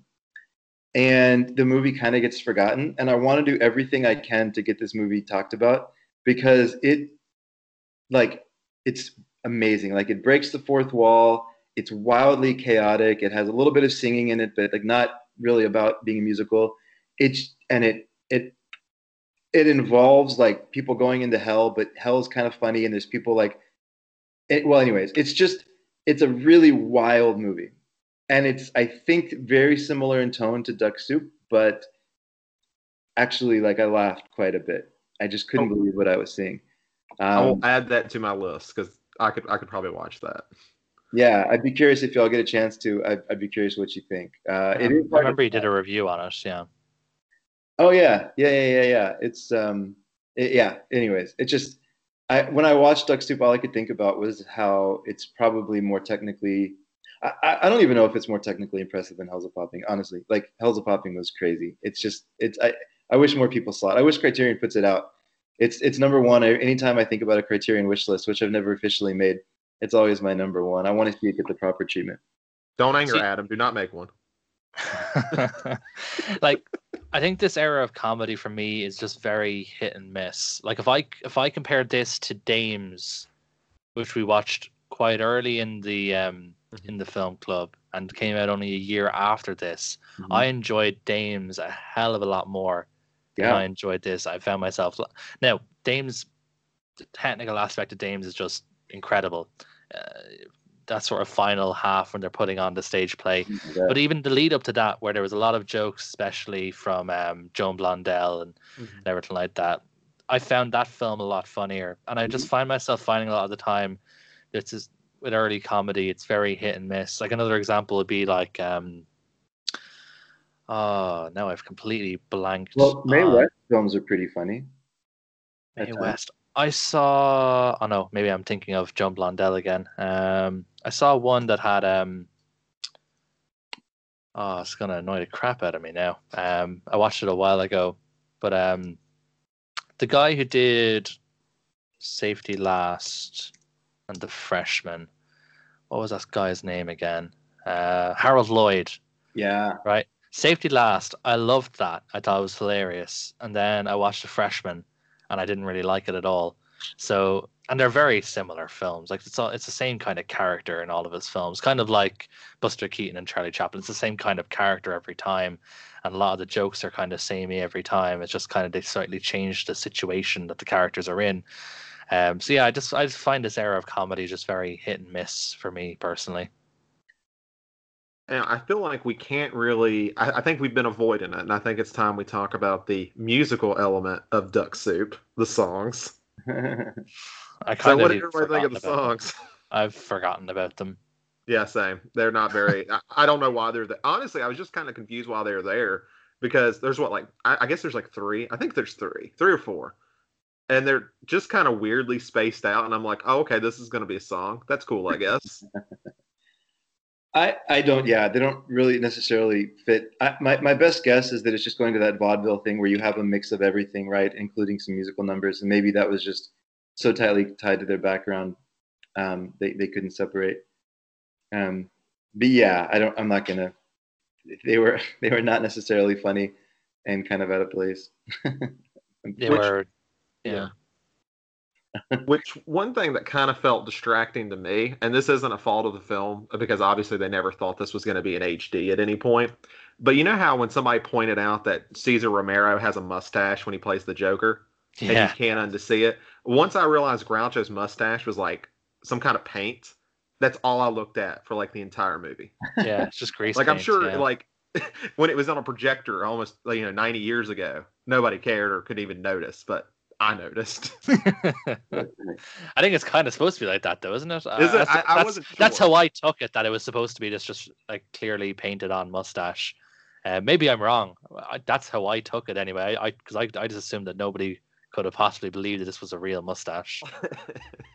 Maybe it is, and I'm just like, it doesn't like click with me. So maybe it was on purpose. Yeah, I'm also just thinking of the musical numbers. Like I also, going back to this idea of what would have been funny in 1933. Yeah, 33 versus now. There's a lot of like, bear with me, like I'm kind of putting air quotes, but funny choreography when they're like going to war and people are just doing random like donkey kicks and they're just like totally going wild, right? Like maybe there were some jokes in there that landed pretty well, just the absurd, like just to kind of capture like the absurdity of like the excitement of going to war or something like that, when there's just going to be, especially then knowing how mismanaged it was, and basically he just immediately killed his whole country. Yeah, it was probably like it actually was probably kind of so ridiculous that even like great war veterans would be like, yeah, that's kind of funny. Yeah. Yeah, like you have to take into the context of the time where obviously after World War One, people were probably just looking for some levity. Kind of how like musicals became huge after World War Two. Yeah. I can see why this kind of comedy also became very big after World War One, because people just needed a bit of escapism and a bit of comedy, and I suppose being able to point towards the absurdity of war, would have given people a good kick. Yeah. One other point, just because we've been, if y'all are okay if I keep bringing up They Shoot Pictures, I think it's kind of an interesting. Yeah. So they have it as 146. So high. No, but that's way too high. I have two. It's very, very high, and it would be nowhere near that high for me. But if you're judging it by pure importance to cinema rather than the quality of the film, then I can understand why it's that high. Is this supposed to be one of the bigger I know basically nothing about the Marx Brothers. I was an Abbott and Costello. This was the only Marx Brothers film I had heard of. Okay, I didn't know if it was supposed to be the biggest one or there was. A Night at the Opera is their most famous one. Let me see if that's. I'll make sure I'm not. Yeah, I think if you just casually ask, like, if you go on the street and just ask people if they've heard of a Marx Brothers film, I feel like most people would say no nowadays. But the ones that say yes would probably call out A Night at the Opera. I could be wrong, but I feel like that was the one that I knew by name before this. So maybe I'm biased. Yeah. Again, Duck Soup is the only one I'd ever heard of. Well, saying that, I couldn't have been. I may not have been able to confirm if it was a Marx Brothers film, but I'd certainly heard of the film Duck Soup. Not that I knew anything about it, and I still don't know why it's called Duck Soup. I don't know if one of you guys can enlighten me, but why it's called Duck Soup is completely beyond me anyway.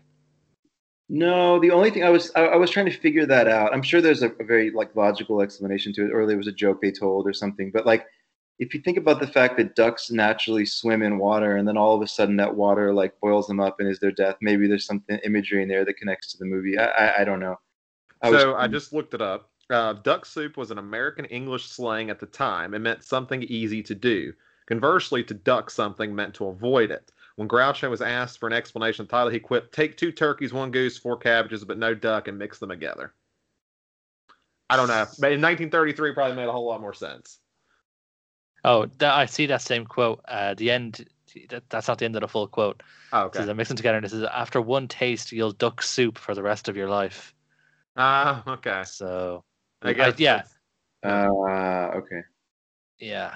I don't know if that's there for me, but at least that's an explanation. Yeah. But I was gonna say just really quick to close that loop on I don't think any of us would vote for this being number 146 of all time if we made the list. I also think it's a bit high for me. But Zach, you were talking a little bit about this idea of it's like subjectivity of art a little bit, right? And I'm sure Adam loved waking up to that this morning. It was a long conversation about it. As he does every day, just like what happened when there's 100+ messages. Just scrolling up. I honestly didn't even read today's ones, to be honest with you. But there's an idea in that when we were kind of going back and forth on that kind of jumped out to me. And I think like for people that are in filmmaking or in comedy, right? Like in this case, let's call it in comedy, and they dedicate their lives to being comedian and studying comedy and going into comedy history. Like I'm sure that all roads kind of lead back to like a few groups, right? Like I'm sure there's, if you look at Abbott and Costello, or if you look at the Marx Brothers, or if you look at like, I'm sure a lot of roads of comedy lead back to like a few folks. And if you look at like, if you understand the technical aspects of comedy, like setting up a joke, which I don't, but like I'm just imagining like if you go into like the structure of writing a joke and stuff, like I'm sure there's a lot of technique and stuff that's pulled from people like the Marx Brothers, right? And Charlie Chaplin and Buster Keaton, maybe for more physical comedy, whatever. But like I'm sure like they come up in the types of comedians that like to be like punny and have more like wittiness in their jokes and stuff. And I feel like that. So like the study of comedy makes it to where these people the Marx Brothers get brought up so often that the people that then go on to become comedians rate them high. And then the people that then follow those comedians feel compelled to rate them high. So it's like this self-fulfilling thing, right? Where you can't, if you're just a kind of like us, like amateur, just people that like movies, and you're curious where stuff is rated, the Marx Brothers keep popping up on lists. So you're going to give them a shot. And like, it becomes difficult to know, like this is where it becomes really hard to rank film, right? Because like who's doing the ranking? You go ahead, Adam. I'm sorry. No, so it's just quickly, just like what we brought up in the IMDb episode about this idea of an echo chamber. And we're trying to figure out why some films are so high on IMDb, and it's because they were originally so high, other people go and watch them, and because the film doesn't suck, they go, oh, okay, this is a good film. Yeah, I see why it's rated whatever. And then they'll also rate it that. So it just kind of comes as echo chamber, and I find that just happens with lists a lot.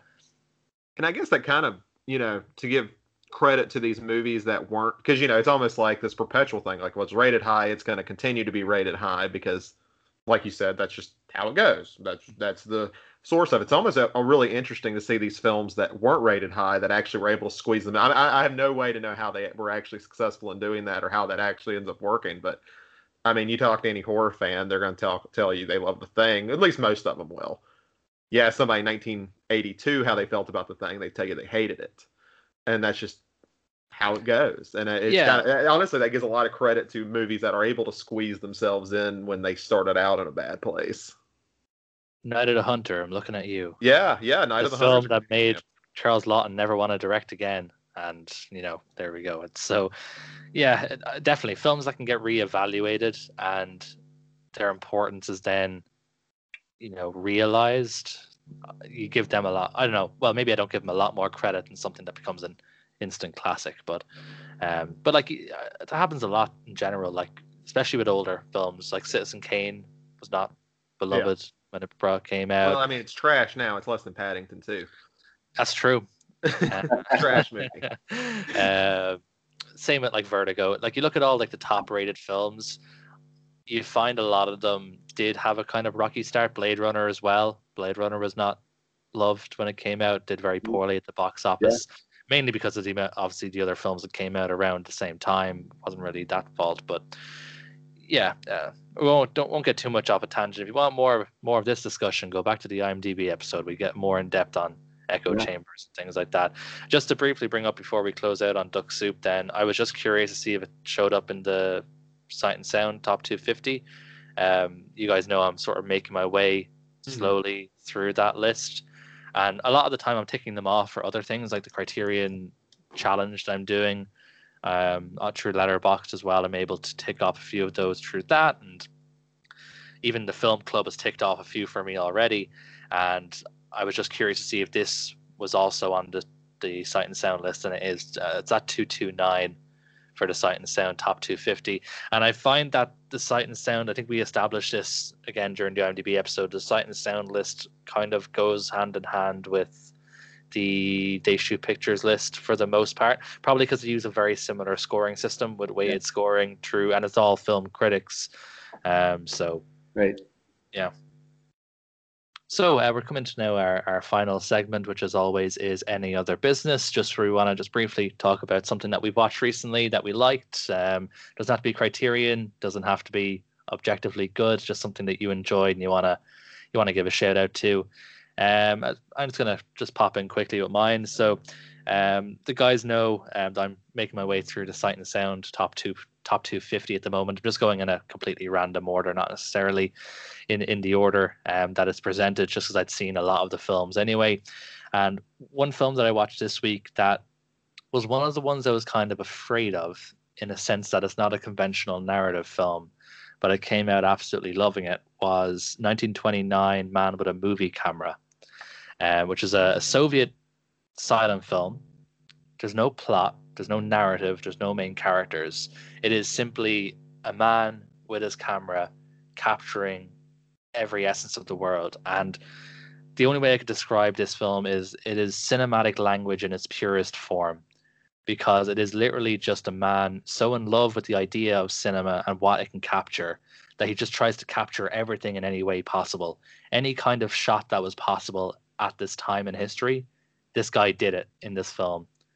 And it's such a mind-blowing watch. It's a short enough film. I think it was only about 70 minutes long. It wasn't overly long.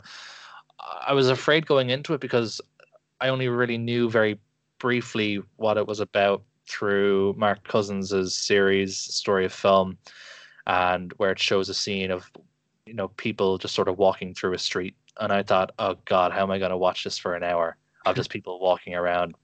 But the editing as well as the cinematography is just so astounding. It's so quick, it's so fun. Just even though there's no plot, there's just, you find yourself enjoying what you're watching, and there's so much fun in the imagery, and you can just tell it's made by a guy who just deeply loves just capturing imagery. It's not boring. It doesn't just plot a camera on a tripod and just let it run for 5 minutes watching nonsense. He tries to just find so much creative ways to shoot ordinary things. Essentially, in my review, I called his camera the main character of the film, and that's essentially what it is, because it's just there, intersected in daily life, just to capture every facet of life, whether it be people, objects, places. He just tries to capture it all and puts it in lovingly into this 60-odd minute, 70-minute film. I highly recommend it to anyone. Just anyone who enjoys the art of cinema, even though there's no plot, there's no characters, just anyone who enjoys the art of cinema would love this film. I got the release from Eureka, who released it on Blu-ray along with 4 other works by the director Dziga Vertov. So it's like 5 of his films all in one set. Really beautiful restoration that was made from the original full frame film, full frame negative that Vertov himself left with the Dutch Film Academy. He left them there, said, just keep hold of this. Back when he showed it, he was traveling around Europe when it first came out, showing it in different places, showcasing it, and he ended it in Amsterdam, and he left it with the Institute and said, keep this.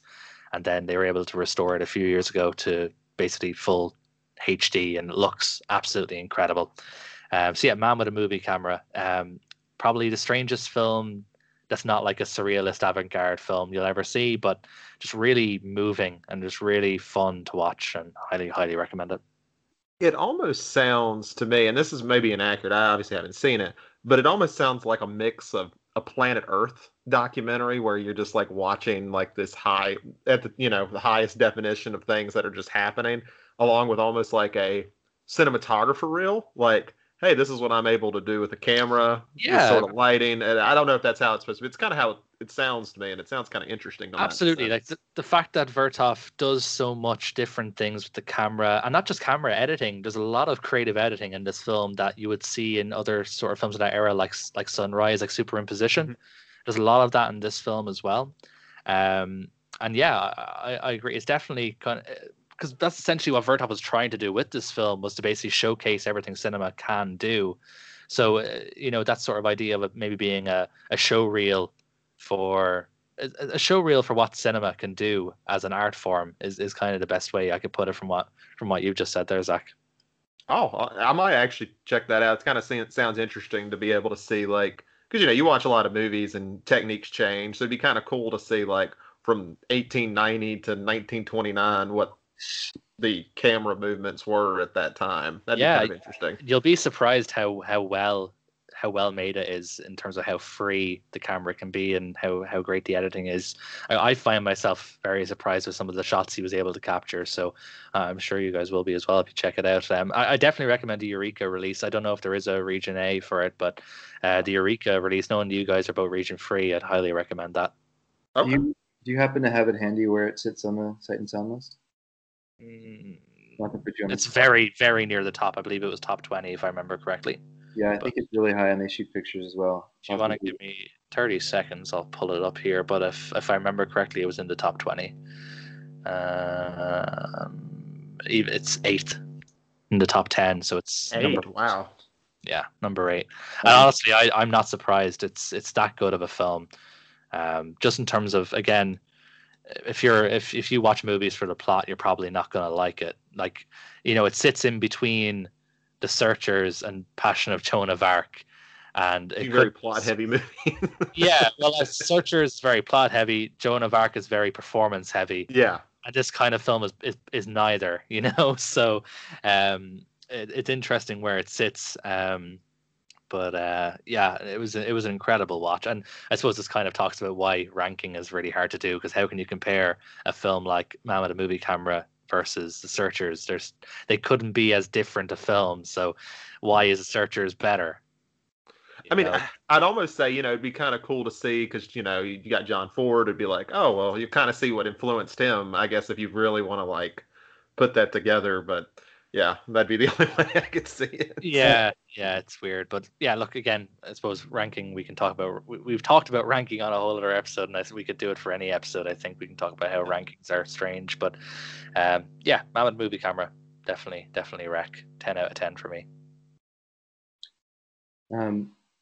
Probably not in the Sight and Sound 250. I've been going through Arrow Video's release called American Horror Project Volume 1.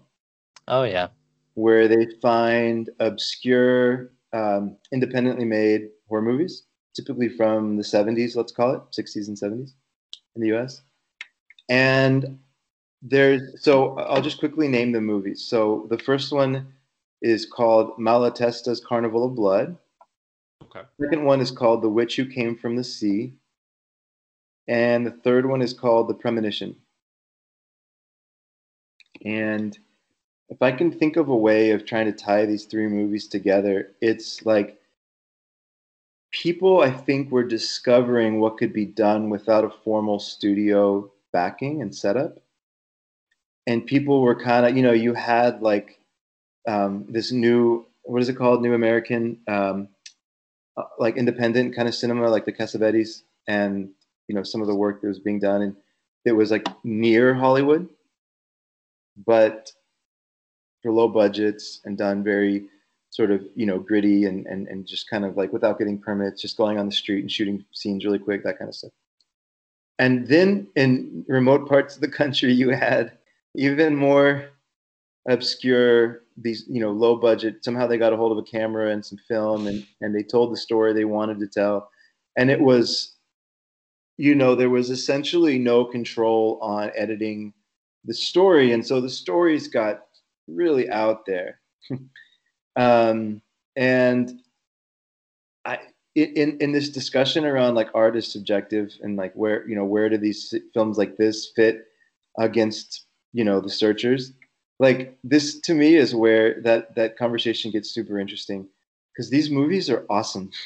Like These movies are super interesting. Like Malatesta's Carnival of Blood. The most famous person they have is oh shoot, um, who's the guy? He's Hervé Velasquez. Hervé. Um, uh, oh shoot, he's the guy. He plays. He's a little person, and he plays. He's like the most famous. Hervé Villachez. I'm looking. He has a really famous role in a TV show, Fantasy Island, where he always says, "It's a plane, it's a plane." That's like his. Oh yeah, Hervé. Yeah, whatever that last word you said was, that's correct. Yeah, so he's like the most notable character in this movie. I don't know how they got him, but it's essentially like a really bloody carnival where there's like this evil lurking underground that could potentially be a zombies. You kind of learn a little bit more about it as it goes, but like the way the story is told is so creepy. And then the next one is The Witch. Like, I don't even know how to start on that movie. That movie is amazing. The Witch Who Came from the Sea. Yeah, love it. You've seen it too, right? Yeah, I love it. Like, it's essentially. I mean, I guess I'm not gonna like spoiler alert here because the movie's made in 1976, so spoiler. But like, it's essentially the story of a woman who was assaulted by her father, and grows up to be a serial killer, which in and of itself is a haunting enough story. But there's this crazy narrative layer they put on top where it's possible that she's like this age-old witch from the sea, and she has this relationship with the guy she calls like Captain John or whatever, like a sea captain, and there's like allusions to the fact that they could be these like age-old sort of sea, I don't know, witches and spirits. But it's never really fully explored, and there's a lot of plot holes and a lot of like. Yeah.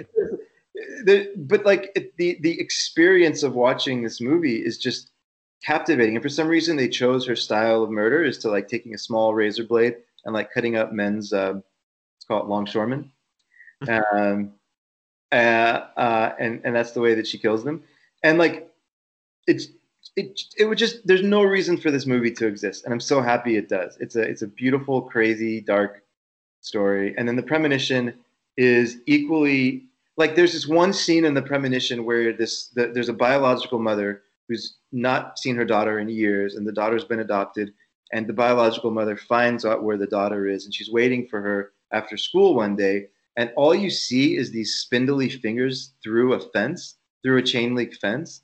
And it's just the way that it's shot. It's so creepy because the mom's waiting for the daughter, and you just see these fingers like creeping through a chain link fence, waiting for the daughter to come. And then you hear the voice of the daughter without actually seeing who it's coming from. And it's just like, these choices that are made that if they were in like The Shining, or if they were in like well-known horror movies, people would be talking about the way that scene was shot and the way it was like the creepiest shot ever.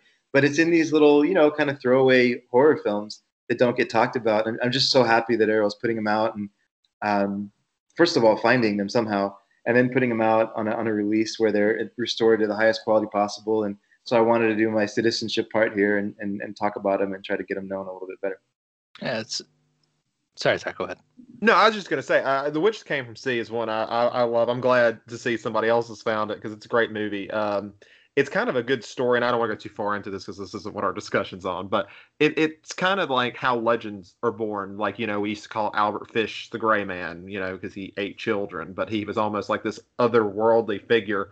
Or Elizabeth Bathory, who was the person who was known to bathe in the blood of virgins in like the 17th century and to have other powers. And I think it's interesting in that concept. And I'm just, cool.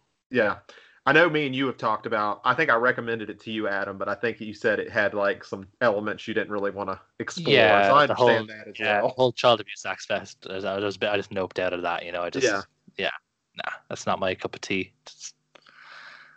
Especially because whenever I see a film that could be dicey, and a lot of people probably won't like me for doing this, but I go to the IMDb parental guide section just to see how dicey it could be, and then like if something's implied, that's fine.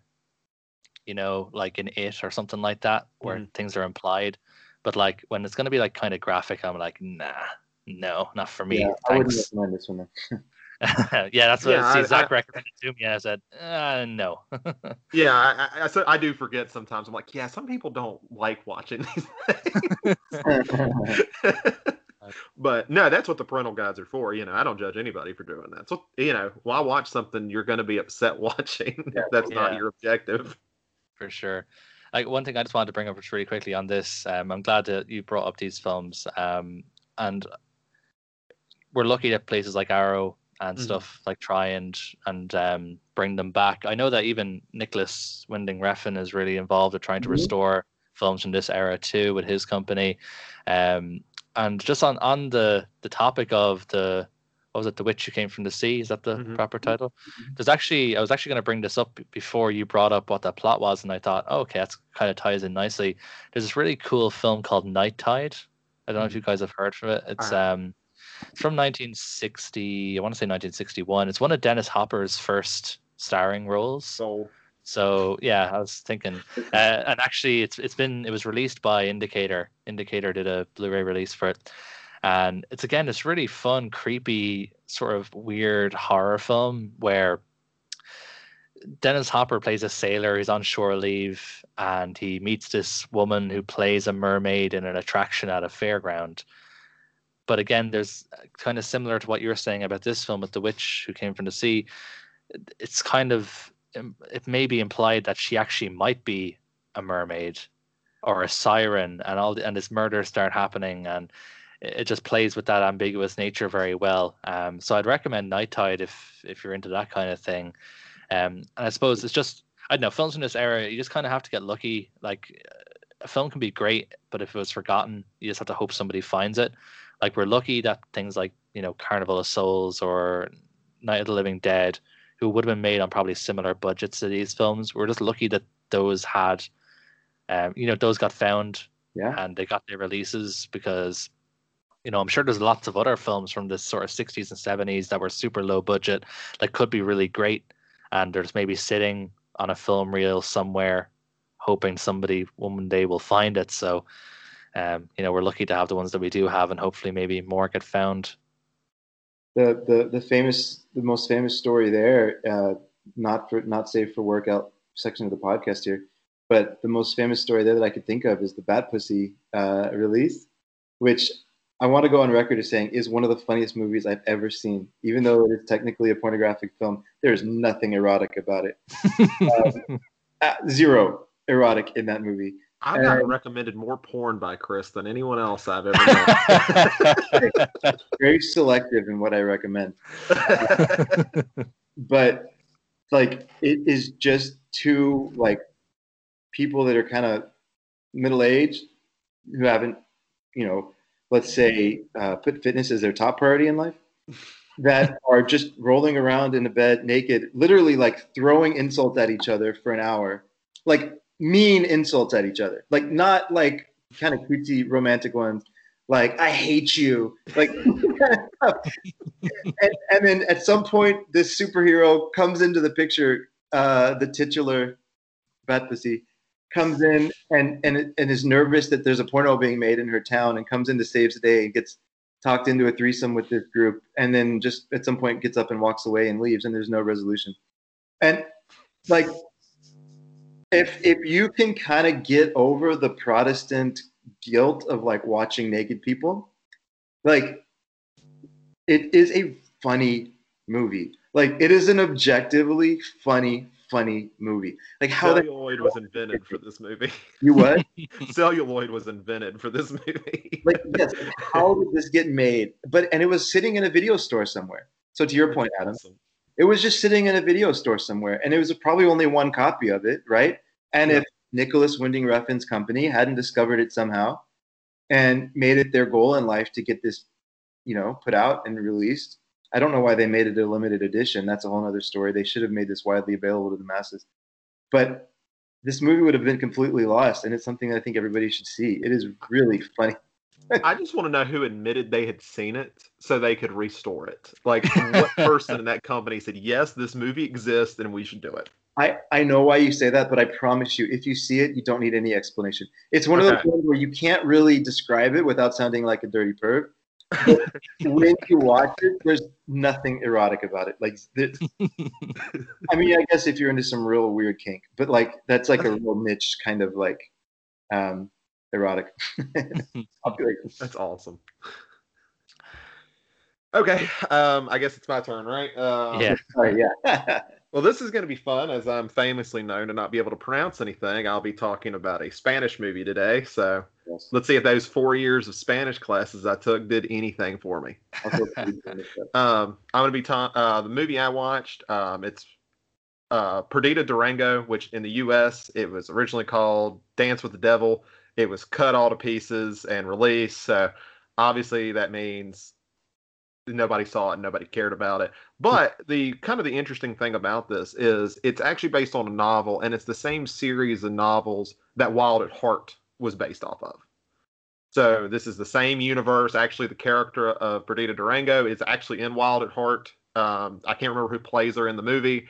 It's a very small character, but it is all connected. So essentially, this is the same sort of story. You got this story about two criminals who are on the road, and they're played by Rosie Perez and Javier Bardem, two great actors. They have great chemistry together. What makes this one a little bit different than your typical Heathers or True Romance, which both I really like, and then there's Natural Born Killers, which I don't like, but I respect on some weird level. The thing that, because they're, Natural Born Killers and the other two are kind of on opposite spectrums of this type of film. This one kind of fits in the middle of them. Like, it's still like these characters are deranged, they're criminals. Javier Bardem is playing basically a voodoo priest who wants to sacrifice these two kids they find because, I need to make sure I can do well on this trip. I need to make sure this is going to be fine. So, and then there's this weird relationship because he's, it's a couple, so he's having sex with the girl. She's, I shouldn't have to say having sex. They're raping these people, and you almost feel like, oh, this is going to be such a heavy film, and it's not. Like, I don't know how. I'm gonna try to say the director's name, Alix de la Iglesia, which apparently, if you translate, means the church. So take that for what you will. I'm not gonna try to say it again. But he is kind of highly influential in this sort of idea that there's all these people who respect him, but his movies have never really gotten the time of day. Because he made this, he also made Day of the Beast, which I just got through the mail, so I'm excited to watch that one now. But he has this dark humor about him, and he balances these really dark subject matter, because like their objective is to take this semi-truck that's full of dead fetuses to a cosmetic company in Las Vegas for money. Like that's the whole objective of the film. But at no point does it ever feel heavy. It's just almost ridiculous. It plays on that line of the threat is real, but it's almost farce in a way because things are just really funny. Like it's very dark, and like Javier Bardem can be menacing, and the next 2 minutes later he can be really funny. So it was an interesting film. Highly recommend it for if any of that sounded interesting, which it probably didn't, but still highly recommend it either way. Is it like the Coen Brothers a little bit, where they can tackle that dark subject matter and still make it funny? Yeah, I would say so. I would say it's a lot pulpier. Like, okay, yeah, like I mean, no fear of blood, and I think the picture I sent Adam for the review was Javier Bardem and Rosie Perez like sleeping with a decapitated head while like obviously they just had sex. That's the type of movie this is. This is the one that's going up on theylivebyfilm.com. To be fair, it's quite tasteful. Like, okay, yeah. And I mean, he's a very talented guy. You can tell he's very inventive with the camera. He's one of those guys, you talk about Sam Peckinpah, you talk about John Carpenter, or anyone like that. These guys who like their pulp, they like that. They like this violence. They like this depravity, but they're talented guys, and they know how to tell those stories. Yeah. No matter how bad it gets, they know the proper tone they need and everything. Just to close that, you were wondering who played Perdita Durango in Wild at Heart. It was Isabella Rossellini. Okay. Oh, cool. Yeah. So supposedly the same character, and Barry Gifford, I think is his name, the author. I think he actually helped on both screenplays. He did definitely help on Wild at Heart, because I was just having a quick look through the production, and yeah, it was literally David Lynch had chatted to Barry Gifford, and he said he was working on a screenplay, and then Lynch was like, "Okay, cool, I'll make that." That sounds like a Lynch. Yeah. And what's funny is that's the first book, and then this is the third book. As far as I know, there's never been a movie on the second book because it's a trilogy. Okay. When David Lynch was asked if he'd like to elaborate on why, he said no. Hmm. And I'm trying to think one last thing. It was and then I think he helped Lynch on Lost Highway. I think was the other one. That's cool. I love Lost Highway. Yeah, so I think he helped on that one as well. I want to look that up. And Barry Gifford, I definitely know that name. I'm pretty sure I must own something that he wrote, because I do definitely recognize the name. Co-written. Lost Highway was co-written by Barry Gifford. I need to look up this guy's books. Given the way this podcast ended, I have to ask, is it a Barry Gifford sex doll? Given the dark turn this podcast took right at the end. That's the only appropriate question to ask at the end. Yeah, I love that Adam's over there talking about like this 1929 Soviet film that's really talking about like the importance of cinema. And me and Chris are, so you want to talk about your sexual assault movie? Okay, I'll also counter with one as well. Oh, jeez. Yeah, that wasn't lost on me. I found out where I know Barry Gifford. He wrote a biography on Jack Kerouac. So that's how I know him. That is random. That is so random. There we go. He also wrote, he actually has quite a lot of nonfiction about things that are not terrible. Out of the Past, Adventures in Film Noir, Day at the Races, Education of a Race Tracker. He also has a biography on Saroyan. So he just seems like a dude with varied interests. Well, let's end on Adam bringing us back into legitimacy. Well done. Well played. That wraps up this week's episode of They Live by Film. If you want to read more of our thoughts, visit theylivebyfilm.com. You can also follow our Letterboxd, Reddit, and Instagram accounts from the links in the description. For now, take care.